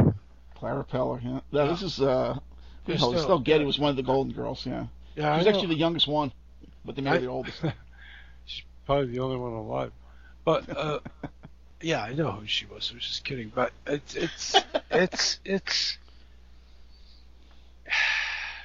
you can't like smash cars and make genres combine. You can't like get Stallone from Cobra and Stop or I'll Shoot You in the Mouth and somebody from the Golden Girls and kind of force crash these things together. It just doesn't work. And right on the heels of this other comedic thing, it was not a good idea. So for a little period of time, he had a little blip. Yep. Stallone was mocked at this period, for sure. But he bounced back big time with one of his best freaking movies. Well, I wouldn't go that far, but it definitely was a major success for him. And it was definitely a comeback. It was seen as, look, Stallone's comeback here after some really questionable films. Cliffhanger. Rennie Harlan, of all people, directed this one. Janine Turner, briefly hot due to Northern Exposure. Briefly. Plays one of the iciest heroines in action film history. 6 weeks. Yeah, that's why. She is one of the iciest heroines in action film history, hands down. They are married chopper pilots and mountain climbers until Stallone manages to drop a newbie. Until Stallone manages to drop a newbie out on the slopes. Cue the usual mix of self-doubt, relationship issues, and friends turning against you. As things turn out, he gets recruited into facing his fears and settling all these long-standing issues when a bunch of hijackers crash in the mountains, and Stallone has to save the day. It's watchable but bubblegum. There's very little dialogue and a lot of faux tension serving as action. The entire film was pretty much recreated and topped in about a half an hour of the last Mission Impossible movie, which is probably why this one's been so forgotten. But at the time, it was a huge deal. John Lithgow's in it. Paul Winfield's in it. That's about all you can say for it. But there's no question people looked at this as, oh, look, he just saved himself because we thought he was really bottoming out. Especially after things like, Over the Top and Oscar and Cobra and Stop or My Mom Will Shoot. Well, you know what? I like this a lot. I mean, Michael Rooker, who coming off of Henry, Portrait of a Serial Killer, a couple of things a few years earlier, was looking for a picture to kind of stretch a little bit. And I thought him and Stallone made a really good buddy team, if a little forced. But this is not bad. This is one, if you're going to want me to be totally honest, I think it's one of those better Rennie Harlan pictures. It's probably one of those Rennie Harlan movies that got Rennie Harlan solidified in Hollywood for a couple of years, if not a decade or more, as like the go-to guy for less than A movies. But, he did some really interesting freaking work, man. He did that movie with Treat Williams and the bizarre, and that was Stephen Sommers. But he did something I liked about sharks and shit like that. I like Cliffhanger. And mountain climbing, Stallone was looking really good in this. He pumped up and he got athletic, because I'm sure this looked like it was a hard shoot. Oh, yeah. This does not look like it was studio-based at all. And I believe a lot of it was done in France and Italy in the mountains. It's an entertaining picture.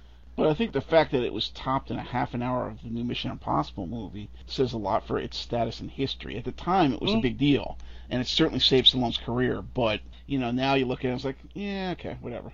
But, yeah, okay, you just said something, though. It was topped in the new Mission Impossible movie. This is a 1993 picture. It took until 2018 till somebody could top that. Yeah. So I'll agree with that. I'll still give it kudos. It's a fun, enjoyable picture. So next up, we come to the real ringer in his catalog, as far as I'm concerned. It says, a police officer is brought out of suspended animation in prison to pursue an old ultra-violent nemesis who is loose in a politically correct, non-violent future society with weird toilets. For years prior to this, my all-time favorite Stallone film was Rhinestone. Ever since, this one has been it. And more than just a favorite Stallone film, it's one of those films so central to my DNA that it's a source of incessant quotes and perhaps even informs my worldview to some extent. Conan, They Live, and Demolition Man. There you go. What's scary is how much of this fucking film came true. The weak, effeminate culture of victimization and Orwellian oversight, ruining lives and careers over mere words, the stupid commercial jingles as pop music. Think about that. Even Taco Bell's takeover as the only food source restaurant. Did you see how they were just voted the best Mexican food in the U.S.? Have you seen how every local restaurant around you goes under, leaving us with only the big chains? Anyway, Stallone is another Cobra-esque cop chasing after a wisecracking psycho, Wesley Snipes, probably the best film that guy ever did, who sets him up by hiding dozens of hostages in a building he knows is going down, either by his hand or Stallone's. When backup arrives, he does the big reveal, pretending Stallone knew all along and didn't care, so both of them wind up in cryogenic rehabilitation, which is like what they did to the Droogs in Clockwork Orange, or what they did to our nation in the early 90s with political correctness, victim culture, intersectionalism, triggering, and safe spaces. Take your pick. Snipes winds up reactivated, complete with all sorts of helpful knowledge he shouldn't have in this new Orwellian safe space where people are, quote, low-jacked and fined for just cussing, and everything's boulderized into Disney-style Celebration USA kid-friendly social engineered totalitarianism. And these wimped-out sissies simply can't handle a violent, effusive 20th century nutjob like him, so they unfreeze Stallone as well. There's a cute budding relationship between 20th century fangirl Sandra Bullock and honestly her all-time most endearing, and she's damn cute here to boot. And Stallone, and a lot of comedy where he has to adjust to this new, weirdly uptight and strangely small world, but he turns out still to be the right man for the job. In the end, it turns out the whole PC shtick was nothing more than a deliberate bid to take over the world, and Stallone and Bullock discover an underground resistance movement led by none other than the abrasive but dead-on libertarian Dennis Leary, and with their help and a lot of old-fashioned piss and vinegar, the film ends with the hope of a new and more balanced day, more along the lines where things were heading back in the late 80s, before Clintonism pissed all over everyone's heads and turned the whole world into identity politics obsessed whiners, afraid to even speak without Crucible-style censure. Yeah, I love this film. The only parts that drag are when it gives in to expectations. It turns into a bit of a generic action film towards the end, but a great film. I love this fucking movie, if you can't tell. Wow. So... Well, what I'm really curious about is how this movie would have turned out had they actually gone through with, Jackie Chan was supposed to originally play Simon Phoenix. Really? Yeah, and they got really further along in negotiations, and then Jackie pulled out because he didn't want to be a villain. So that would have been interesting, because that would have been definitely one of Jackie Chan's earlier serious roles. Sandra Bullock actually was a last-minute replacement for Laurie Petty, the complete disaster from the movie. God, thank God they replaced her. Tank Girl. Tank Girl, yeah. Yeah, the complete alcoholic now. I can see that because she was at a particular show I was in where she paid the bartender to go behind the bar and make her own drinks. So, yeah, where is she now? Aside from oddball things like Benjamin Bratt and Bob Gutton, they like Bob Gutton and Glenn Shadix, Glenn Shadix from Beetlejuice, yeah. Yeah, all these. David Patrick Kelly from the Warriors. Jack Black, Jesse Ventura, Dennis Leary, Glenn Shadix. It's a strange cast. It is. It's a very strange movie. I'm not quite sure how I feel about this film. I've seen it several times. I saw it when it first came out, and I think the director, a Italian-born video collage artist, how did he get this movie? It's one of 2 movies he made in his life. Go figure. Very strange. Sometimes you don't have to be a Hollywood movie maker to make a film of interest. There's a lot of them out there. But I just don't know how I feel about this picture. So next up, he does The Specialist. Between James Woods and Eric Roberts, I want to know, how much was the catering budget just from Blow? Seriously, this is one weird fucking film. Apparently they weren't sure whether to make was one of those Skinemax faux erotica films, a neo-noir, or a typical action film, because the tone keeps shifting between these three. Sharon Stone, the Joan Collins of America, who basically slept her way around Hollywood for years, never making any major headway until at an age where conventional wisdom of the time said you're washed up, strikes gold by flashing her bristly dyed snatch and Basic Instinct. Suddenly there's Sharon Stone direct-to-video films popping up everywhere. What's wrong with that? And her career pretty much peaks with big hits, quote-unquote, like Sliver, Casino, Last Action Hero, and a bad remake of Diabolique. So during her 90 minutes of fame, we get this oddball celebration of phone sex, where the two leads never actually meet, but there's a lot of peeping through window blinds and bushes at each other, and mumbly, quote, steamy phone calls. Well, they do actually meet, but only for a really ridiculous sex scene about an hour and 15 minutes in to an hour and 45-minute picture, you know, just like Sliver. It's some bullshit about her witnessing her folks getting taken out by mobsters, hilariously overacted by future Trump bootlicker James Woods, and his lookalike pal Coke King Eric Roberts. Rod Steiger's here is sort of a recurring cameo, but he's so old, bald, and round-headed, I kept thinking he was Stan Lee. About the only scene in this film that works seems completely absurd and out of place, where Stallone offers a seat to an old lady only to have it stolen by some troublemaking cholos, who he proceeds to hyper-violently pummel into submission. One even gets thrown through the window, but no charges or problems ensue. My guess, Stallone was feeling sidelined with nothing to do but stare and sigh through the whole picture, so he demanded one action scene and threw a lot of frustration into it. It's even got a weird Bernard Herrmann-style soundtrack, as if this were a Hitchcock film instead of another Let's Ogle Sharon Stone piece of crap, which is what it actually is. Oh, it's one strange movie that doesn't work, although there's one similar one the next year I actually like quite a lot. This is by Louise Loza, who did Sniper, which was a pretty popular Tom Berenger picture for a while, and it was about, you know, some sort of like a latter day, let's go to Vietnam and rescue people or shoot people. I don't fucking remember anymore. But you're right, though. There seems to be a disconnect between all the major cast in this picture interacting with one another. Yeah. I think Sly tries. I'm going to call him Sly. I think he tries.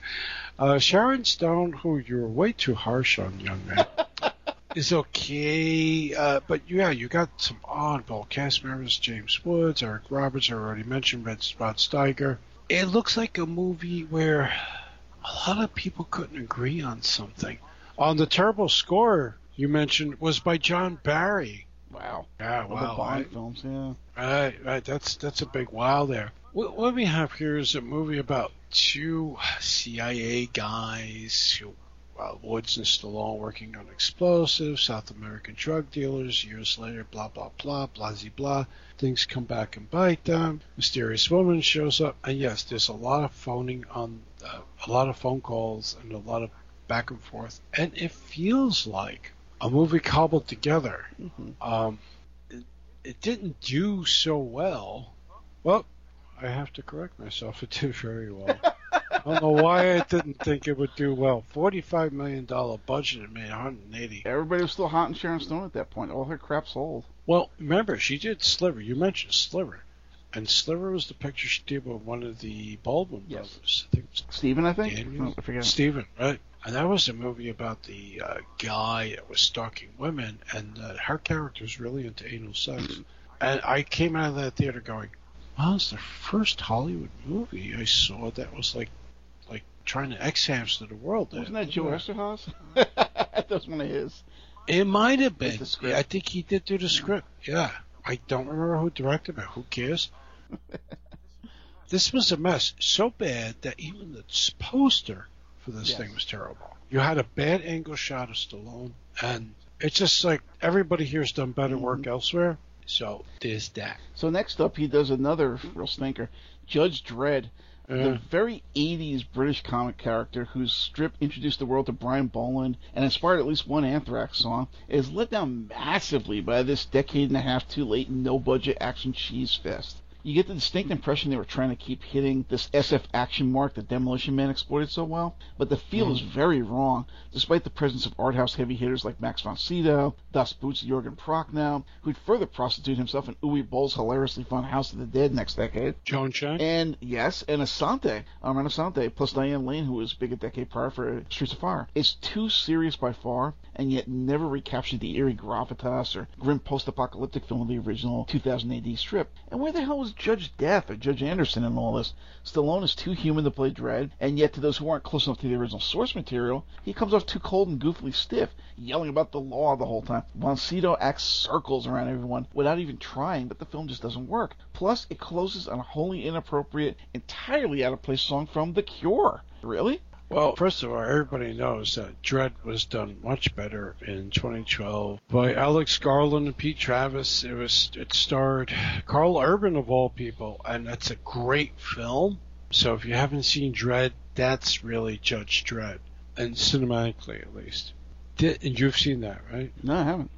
Where you been, man? I gotta take a look at that now. You gotta take a look at that. Remember Redemption? Yeah. Okay, the Indonesian picture by Gareth Hunt. Okay, the first one, it's very much like that. Judge Dredd enters this building block, and he has to work his way up. It's hyper violent. It's very Judge Dredd. I'm surprised you didn't see it. No. Well, now you know. I was probably turned off by this one. Well, anyway, yeah, they've been trying to reboot that, sequelize it, or do something with it since. Meanwhile, let's go back to this one. Yeah, it's strangely off. Excited I was, so to speak. Excited I was. And so I saw it in the theater, and I was like, wow, it's Judge Dredd. And way off, it should have been stopped probably about 2 weeks into shooting. Stallone was bellowing, something he really does in a picture, except, when it's called for, and he's bellowing his lines. Most of the picture, he's covered, his face is covered, not midway till he lets it out. Fellow bellower Armand Asante is also. Armand can deliver one of his I don't give a fuck unhinged performances, and so that's going on here too. So you got everybody just standing around on the edge of the movie going, all right, I'll just sit back, you guys can finish shouting, and then we'll come in and do our part. It's a mess all the way around. It pretty much put a huge dent in the Stallone train for a while. I do want to point out, it was very violent, too, for its time, very dystopian, too, in its outlook. So there were just things that the filmmakers just couldn't grasp on. Danny Cannon, who directed it, of all things, has a career of doing a lot of TV. He's made very few films, actually. He did I Still Know What You Did Last Summer. We all remember that. But prior to Judge Dredd, he just did like CSI Crime, CSI Miami, CSI Did Your Mom, CSI Did Your Brother. And this goes on and on and on and on and on. Now he's working on Gotham, which is about the only work he can get after Judge Dredd. So, which Gotham sucks, by the way, folks. I saw one of the first episodes and I couldn't take it. With Judge Dredd out of the way, and this labyrinthian long show I knew it was going to be, we come to a film I quite like a lot. Assassins, what do you think? Yeah, that's the trick. I had seen it many years ago. I had decent memories of it, and I didn't think it was crap, but I was unable to get a copy to see for the show. So I'll have to leave it to you, except to say that Antonio Banderas is the co-star in this one, the co-assassin, if you will, and Julianne Moore, believe it or not, is the love interest. So go ahead. I like this one. What I'm going to pick up from you on this is that, like you, I saw this a long time ago. And I just didn't have a fond memory, and I just had no detailed things I could recall. So, it happened to be on one of the streaming things. And I said, in preparation for the show, let me watch this again. I enjoyed the hell out of it. Not only did it's by Richard Donner, of all people. Yes. I was like, it's one of the few times these guys work together. The script is by the Wachowskis, now known as Lana and Lily, and Brian Helgeland, who did one of my favorite movies, Knight's Tale. And he probably did other things, but I don't care. I like that movie. And so you got Antonio Banderas coming off of Desperado, 2 years previous. And Julianne Moore is in this, but actually she was quite good because what she was doing in here was something really interesting, playing kind of like your nerdy cat-loving tech person. Mm-hmm. And so that cat has a big part in this movie. And Stallone has to save a cat. Hey, win-win. So I like this. It's odd. The script is odd. Stallone is a paid assassin. Right away, they open the... I think Donner wanted to do something different with him. Right away, they open the movie. He's reticent. He's retired in the fashion. What I mean is that he's an assassin, but he's just calmed down on life. He doesn't want to do this anymore, and you really get that. He only wants to do one more job. And whoever the mysterious person is that keeps messaging him to tell him he's got another job to do, we're never quite sure that is until much, much later in the film. So he has to do these jobs and make a lot of money and blah, blah, blah. And it involves, I don't know, Dutch cold pirates, Interpol, the CIA, the Spanish South American, blah, blah, blah. It's actually fairly buyable when you're watching it. It's like, okay, I can buy this. Banderas turns up as one of his, no holds barred early Antonio Banderas roles, where it's like, wow, he's like a match that you can't put out. And I didn't mind Julianne Moore. They have absolutely no romantic or sexual chemistry in the movie, which is interesting. But it's supposed to be that way. She's just a woman with a cat that... He's fucking laughing. I kid you not. She's a woman with a cat who's like this nerdy tech person who's trying to make a lot of money because she knew how to do stuff, and yet he decides to help her. A little bit of redemption for himself. So it's like they're not supposed to have any kind of chemistry. And then she tries to fuck him over, which I found really interesting.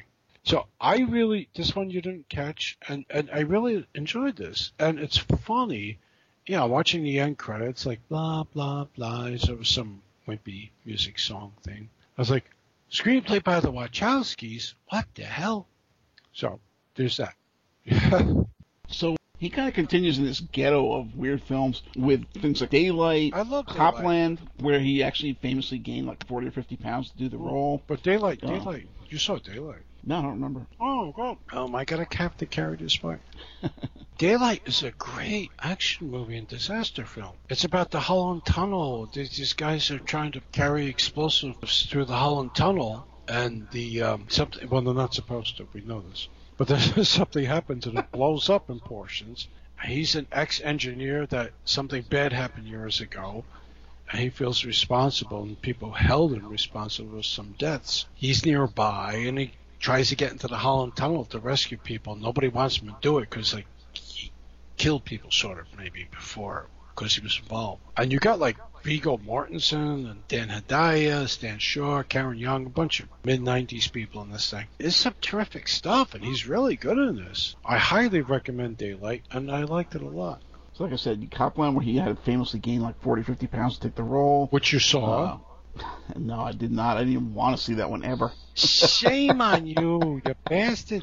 Oh, this is bad. No, Copland is one of Sylvester Stallone's best roles. He gained a lot of weight. He plays a cop, what's on the other side of Tappan Zee Bridge? What's that? Like Sleepy Hollow? Yeah, that's going to Nyack and Sleepy Hollow, like you said. All right, Nyack. Okay, so he's like a cop as a sheriff up there. And you got all these New York City cops, Harvey Keitel, Ray Liotta, Peter Berg, Robert Patrick, Michael Rappaport. All these guys are living up there. And he's partly deaf, Stallone. And they just think he's a bumpkin. And, they're just running ramshot all over town. Back in New York, they're on the take, and they start getting worse and worse in his hometown.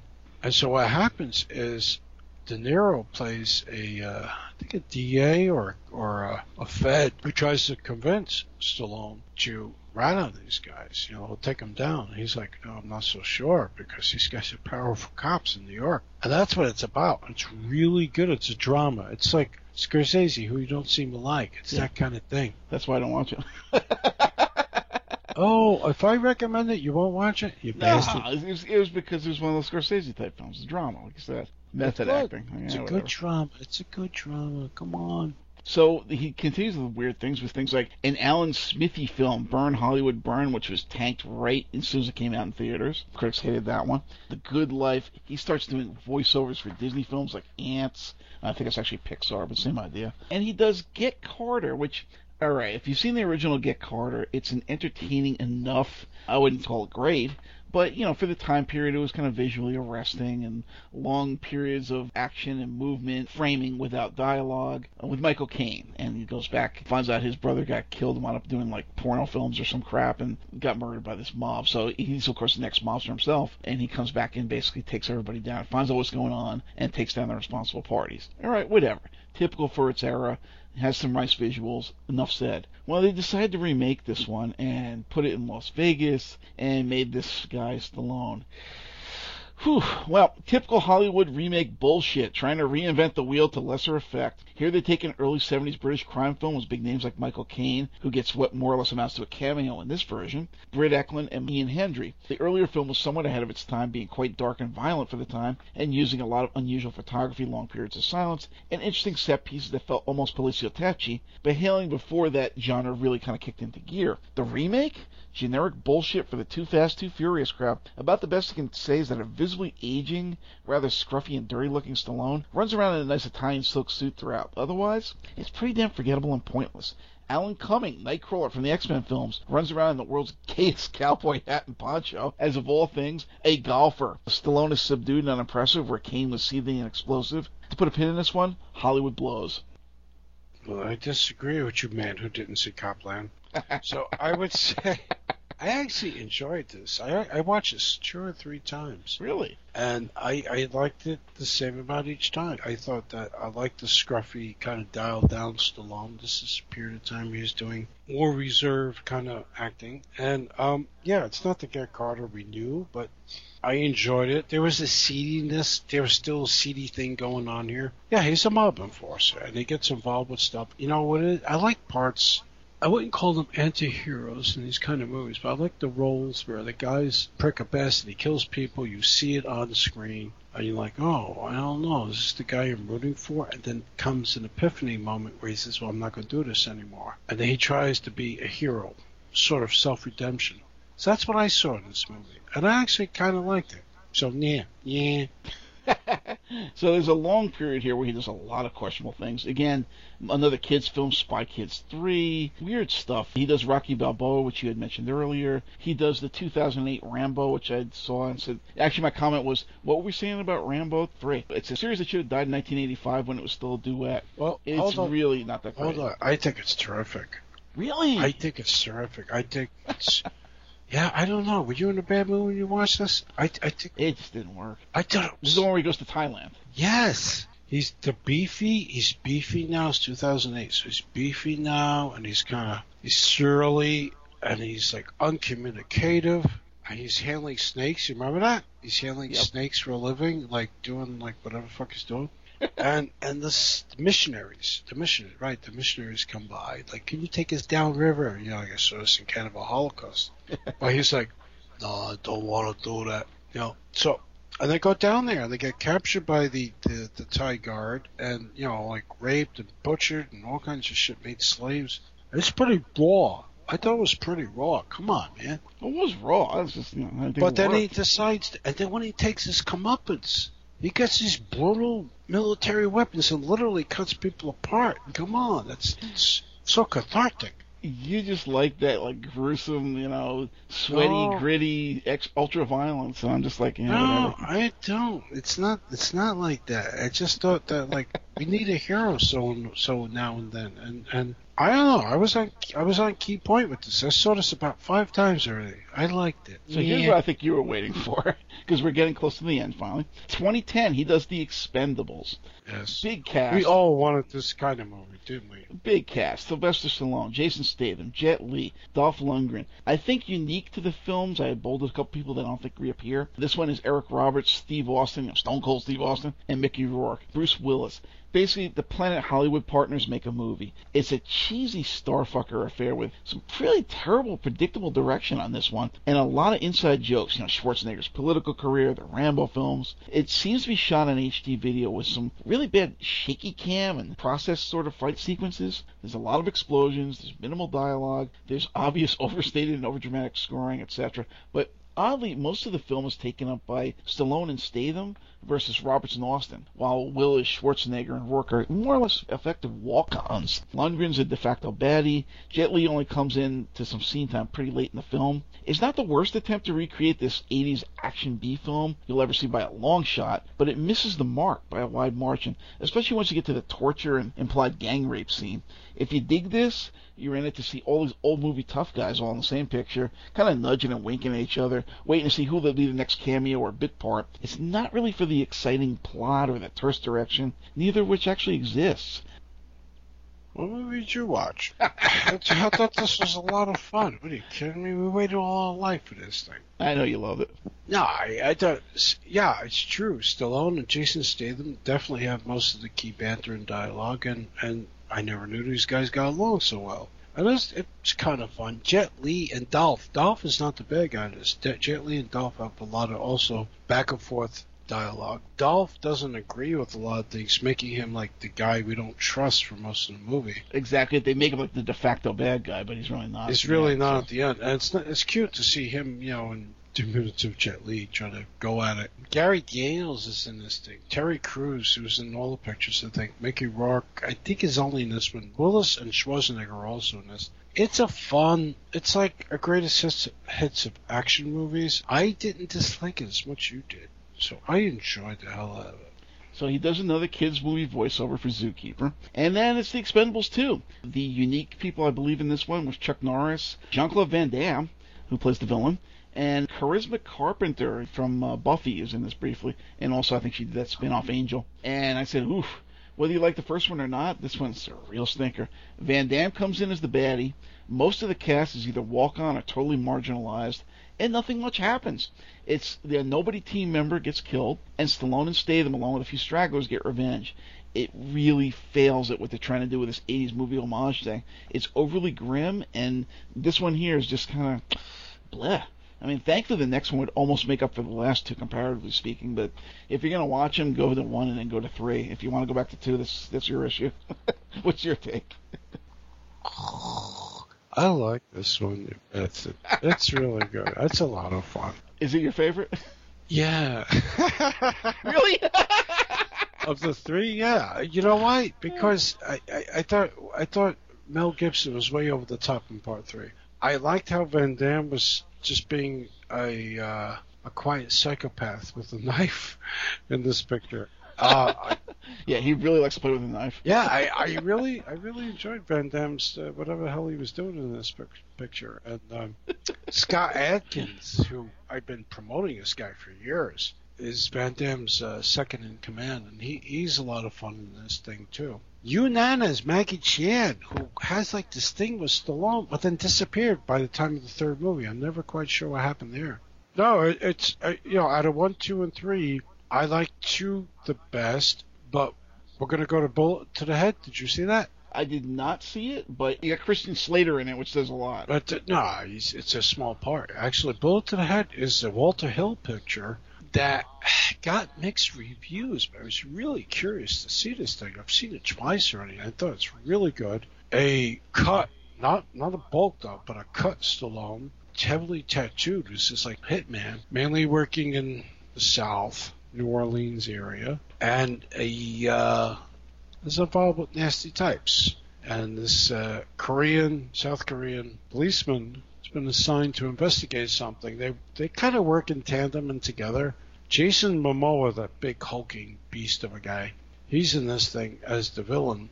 I could take that guy either way. He makes no impression on me like, oh, he's Aquaman, so what? Who cares? I like this a lot. Jason Slater, who you name check, just plays an evil guy who's like a smarmy, typical Jason Slater guy, and he gets his comeuppance. This is one of the better late period Stallone movies, and I highly recommend it. Walter Hill, people, check it out. So after doing some oddities like Escape Plan, a Saturday Night Live appearance. Wait, see, you didn't see a lot of the later pictures. Yes. Shame on you. Escape Plan is interesting. You have an aging Stallone, an aging Schwarzenegger. We're talking 2013. Yep. Who are incarcerated in this futuristic prison. Think something like, remember Face Off, the prison scene? Yes, I do. They were like that kind of futuristic prison thing there. Thing is, Stallone had designed it. And he was framed, so it's why he's in prison. And Schwarzenegger's like a longtime guy who's one of the most powerful men in the world, but became an inmate. So these two guys joined forces to get the hell out of this prison. You got a lot of interesting people here. You got like 50 Cent and Sam Neill and Vinnie Jones and Vincent D'Onofrio. And lots of interesting people who can act. And it's actually not a bad picture. Much better than Escape Plan 2, which I would not recommend to anyone. So, yeah, he does a Saturday Night Live thing. He does Grudge Match. And then The Expendables 3, which is... I have to do it again. So Grudge Match is an older Stallone versus De Niro, who won an Academy Award for Raging Bull as a boxer. These two guys reteamed to play boxers going up against one another. It's terrible. I wish it was so much better. I don't know what happened. Fun supporting cast: LL Cool J, John Bernthal, Walking Dead, Kim Basinger, Alan Arkin. It should have been like Rocky versus Jake LaMotta, right? And it's played for laughs, and then it's played very bittersweet, and then it's played very, how do I say, ironic. You know, so and then what do? Is they market it as a comedy. It's not really a comedy. So you're watching this picture for 2 hours and you say, well, gee, I don't know what to make of this movie. I think this is a victim of bad editing, is actually what happened, which is a shame. Now, your favorite Expendables film. It actually is. Expendables 3, which the one-offs here are Harrison Ford, Mel Gibson, Wesley Snipes, Kelsey Grammer, Antonio Banderas, and, of all people, Ronda Rousey. So by the time we get around to round 3, the cast has expanded significantly, adding all those people I mentioned, including the MMA flash in the pan Ronda Rousey, and Frazier himself, Kelsey Grammer, to the already rather large cast. Only Van Damme and Willis are absent here. The cheap inside jokes are still there. I mean, Snipes actually says, I went to jail for tax evasion in this one. The mood is lighter, and it's more of a buddy film sort of thing than the failed attempt at grittiness of the first Expendables. Snipes and Stallone get a few scenes that recreate their back and forth from Demolition Man. And while the feel still comes off miles away from the Cannon Films vibe that these are clearly shooting for with these, this one leaves a lot more room for the banter and camaraderie between all these guys than when the series had started, 3 or 4 years before. Schwarzenegger, Ford, Banderas, Rousey, even Lee and Lundgren are all effective walk-ons, and Gibson doesn't come into the picture until the halfway mark, but Grammer does a surprisingly good job in his Chris Christopherson and Blade sort of role. And it was nice to see the Stallone-Snipes and Stallone-Gibson interplay, as over-the-top as Gibson is, as you mentioned. Bottom line, it's still another inessential starfucker. Remember the Glory Days project? But much closer to the mark than we'd seen with the other two films. So, of the three, this is definitely my choice. Well, I still enjoyed 2 best, but this is by no means a terrible movie. Did you catch Antonio Banderas riffing at the end? Well, did you catch him riffing on his earlier persona? It's like something decided in him. I'm gonna play this like it was the early '90s again. Be a complete crazy motherfucker. Yep. And because Antonio Banderas plays like a crazy man, and you could see every actor. It was almost like to me, it was almost like these old school guys had no idea how to play with Antonio Banderas, because he was playing it so, what's the word, off the cuff. It looked like a lot of stuff may have been just blurted out, improvised. That's what I'm looking for, and it's possible. Mel Gibson made a fine, badass, ruthless arms dealer. Surprisingly, he did bulk up, and he has a good fight with Stallone at the end. I thought it was a tad overlong and a little ridiculous. All right, the building's blown to smithereens. The whole city's been blown apart. Let's have a mano fight. I enjoyed the fight with him and Van Damme in the previous picture. That being said, Bruce Willis does not come to the aid of everybody. It's Harrison Ford, of all people. Yes. Which was pretty cool. It's a fun movie. I give it that. Yeah, and for me, the selling points really were Grammer did a really good job, and I wasn't even expecting him to be there. And the Wesley Snipes thing. I mean, this was surprising. He really came out of hiding, I guess, owned up to whatever, and basically was doing Demolition Man all over again. He was a complete fucking lunatic all over again. And I liked the interplay that they had there, So then he does Creed, like you had talked about earlier. I don't know if you before that, though, he did do Guardians of the Galaxy Volume 2, Oh yeah, that was actually 2017. It's right after Creed. Yeah, Guardians. All right, the first film I loved. We had mentioned this previously. It was all about family is what you make it, not what you're born into. And this guy finding all these other fellow misfits and getting together, and that's basically what it's all about. The second one was more about facing up to your relatives and your heritage, if you will, and the problems that ensue there. But it's not as straightforward as that, and I did not think it worked. I think they kind of like the Thor Ragnarok, they really played it for comedy. It was already a comedy, the first one, but this is a very different kind of comedy. It was more of a fluff comedy. I didn't think it worked. But Stallone is surprisingly enough in it as one of, I believe, Yondu's henchmen. He's like the second in command. No, he would be not his henchman, but he would be like and also another leader. But it was more of just kind of like, again, a Starfucker thing. Oh, look who's there. Oh, that's Stallone. Cool. Does he really get a lot to do? No, he's on air. He gets enough screen time, considering. More than you would expect. It's not just a cameo, but it's not a big part for him. I like the hell out of it. I like both these movies, and I like the hell out of it. Always good to see Kurt Russell again, and Kurt Russell playing God. Fuck. And not only God, but like the God. So there's that. It's a entertaining. Special effects are amazing. I like this cast. I like how they work well with each other. Who knew that James Gunn was even capable of making anything like this? Because I really hated his movies beforehand. The abrasive, nasty, ultra-violent. What was that thing? He made it like a superhero thing with somebody, and he just made movies I do not like watching. And then he made Guardians of the Galaxy, which I was like, wow, it came out of the blue. this. Yeah, and I liked this. And so my reaction to Stallone to this, I promised myself I wouldn't read too much about it, and I was shocked to see Sylvester Stallone and Michelle in this movie. So there's that too. Hey, I liked it a lot more than you. I see where you're coming from, but I don't agree with it. Fair enough. So, again, he's doing kids' movies like Animal Crackers. He shows up on that TV show that everybody seems to love, This Is Us. And he does Escape Plan 2. And Which just hit streaming, so I haven't seen it. Yeah, and I think he's actually still working on, I don't think they released it yet, Creed 2 and then Rambo 5. Well, no, Creed 2, I said, just came out this Thanksgiving weekend when I was talking about the Rocky movies earlier, about 2 hours ago. Yeah, Creed 2 is the latest in the Rocky thing.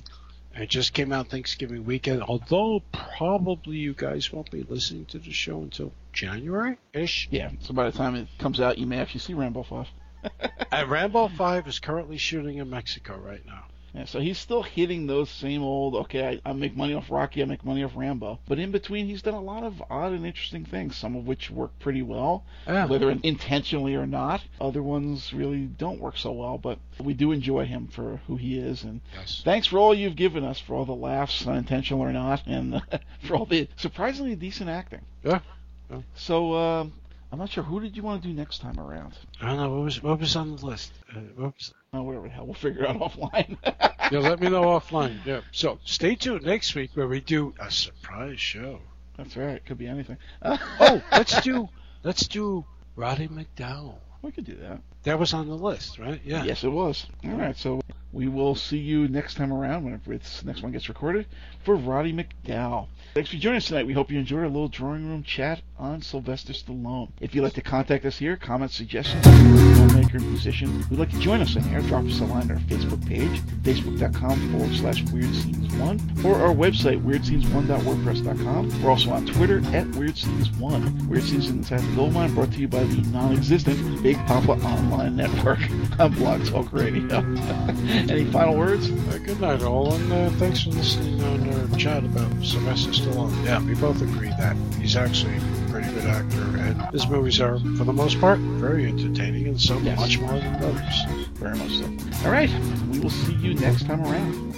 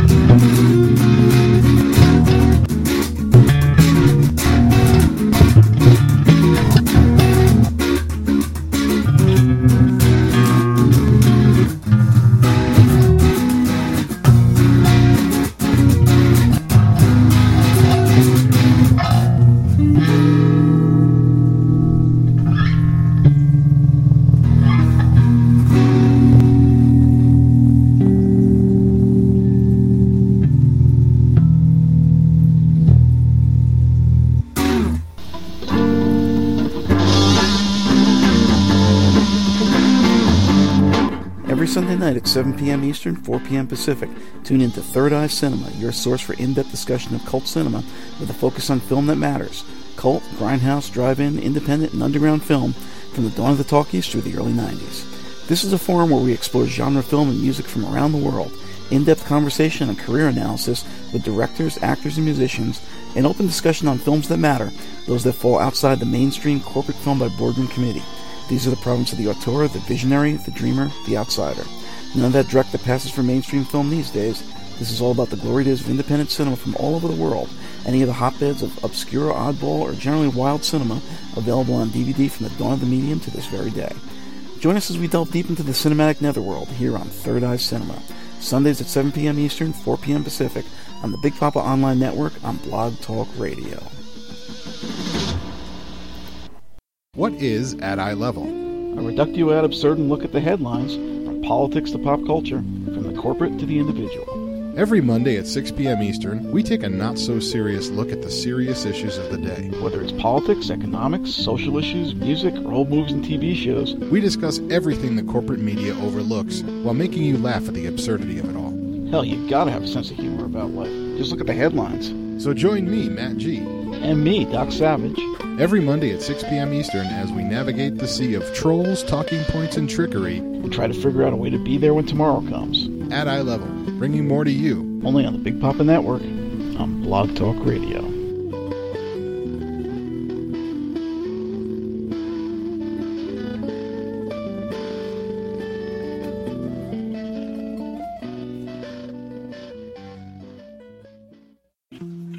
Join us on Tuesday nights at 6:30 Eastern for an exploration of the many roads and methods which promise to lead us to the ultimate answer, a higher purpose, the meaning of life. I'm just like a lot of you, a middle-aged mom with piles of laundry and a meditation practice. I've been down many roads to get where I am today, and my journey is far from finished. But I'd like to share my experience and hard-earned wisdom with you. So what is it about women and spirituality? It seems like we're always the first to try out something new. Christianity was spread in large part by wealthy women. And where would Uncle Al be without his Scarlet Women? Who is by and far the largest audience of New Age alternative spirituality? What is it about us that always has us seeking? And why does it always seem that men tend to take over what we discover? Join us for a dialogue between two long-lost friends representing both the yin and yang aspects of the whole, each of whom have traveled multifarious paths all across the spectrum of spirituality, the dark side and the light, from the organized to the out of the way. This show is for all those frustrated in their quest who've been through various stops on the spectrum of spirituality and found them ultimately unfulfilling. Join us for some hard-earned lessons and thoughts on potential new directions and possible value in what inevitably fails in organized practice, but which may have some merit to the solo practitioner and fellow seekers of truth in this journey towards light. Moving towards life. Lessons in life and spirituality from an unconventional seeker. Bringing more to you, only here on the Big Papa Online Network. On Blog Talk Radio.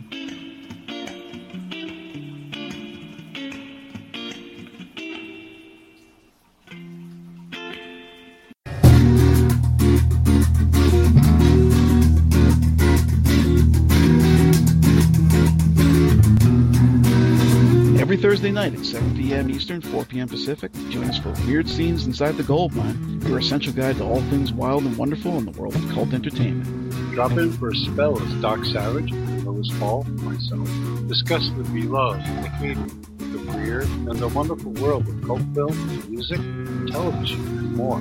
We'll be covering classic films, shows, musicians, and literature of the past, with an eye towards what new visions may still arise from the soullessly derivative mire of our modern age. Tune in, turn on, and take a step outside the mainstream as we dig deep into the rich vein of cult cinema, music, and television, right here on Weird Scenes Inside the Gold Mine. Only here on the Big Papa Online Network. On Blog Talk Radio.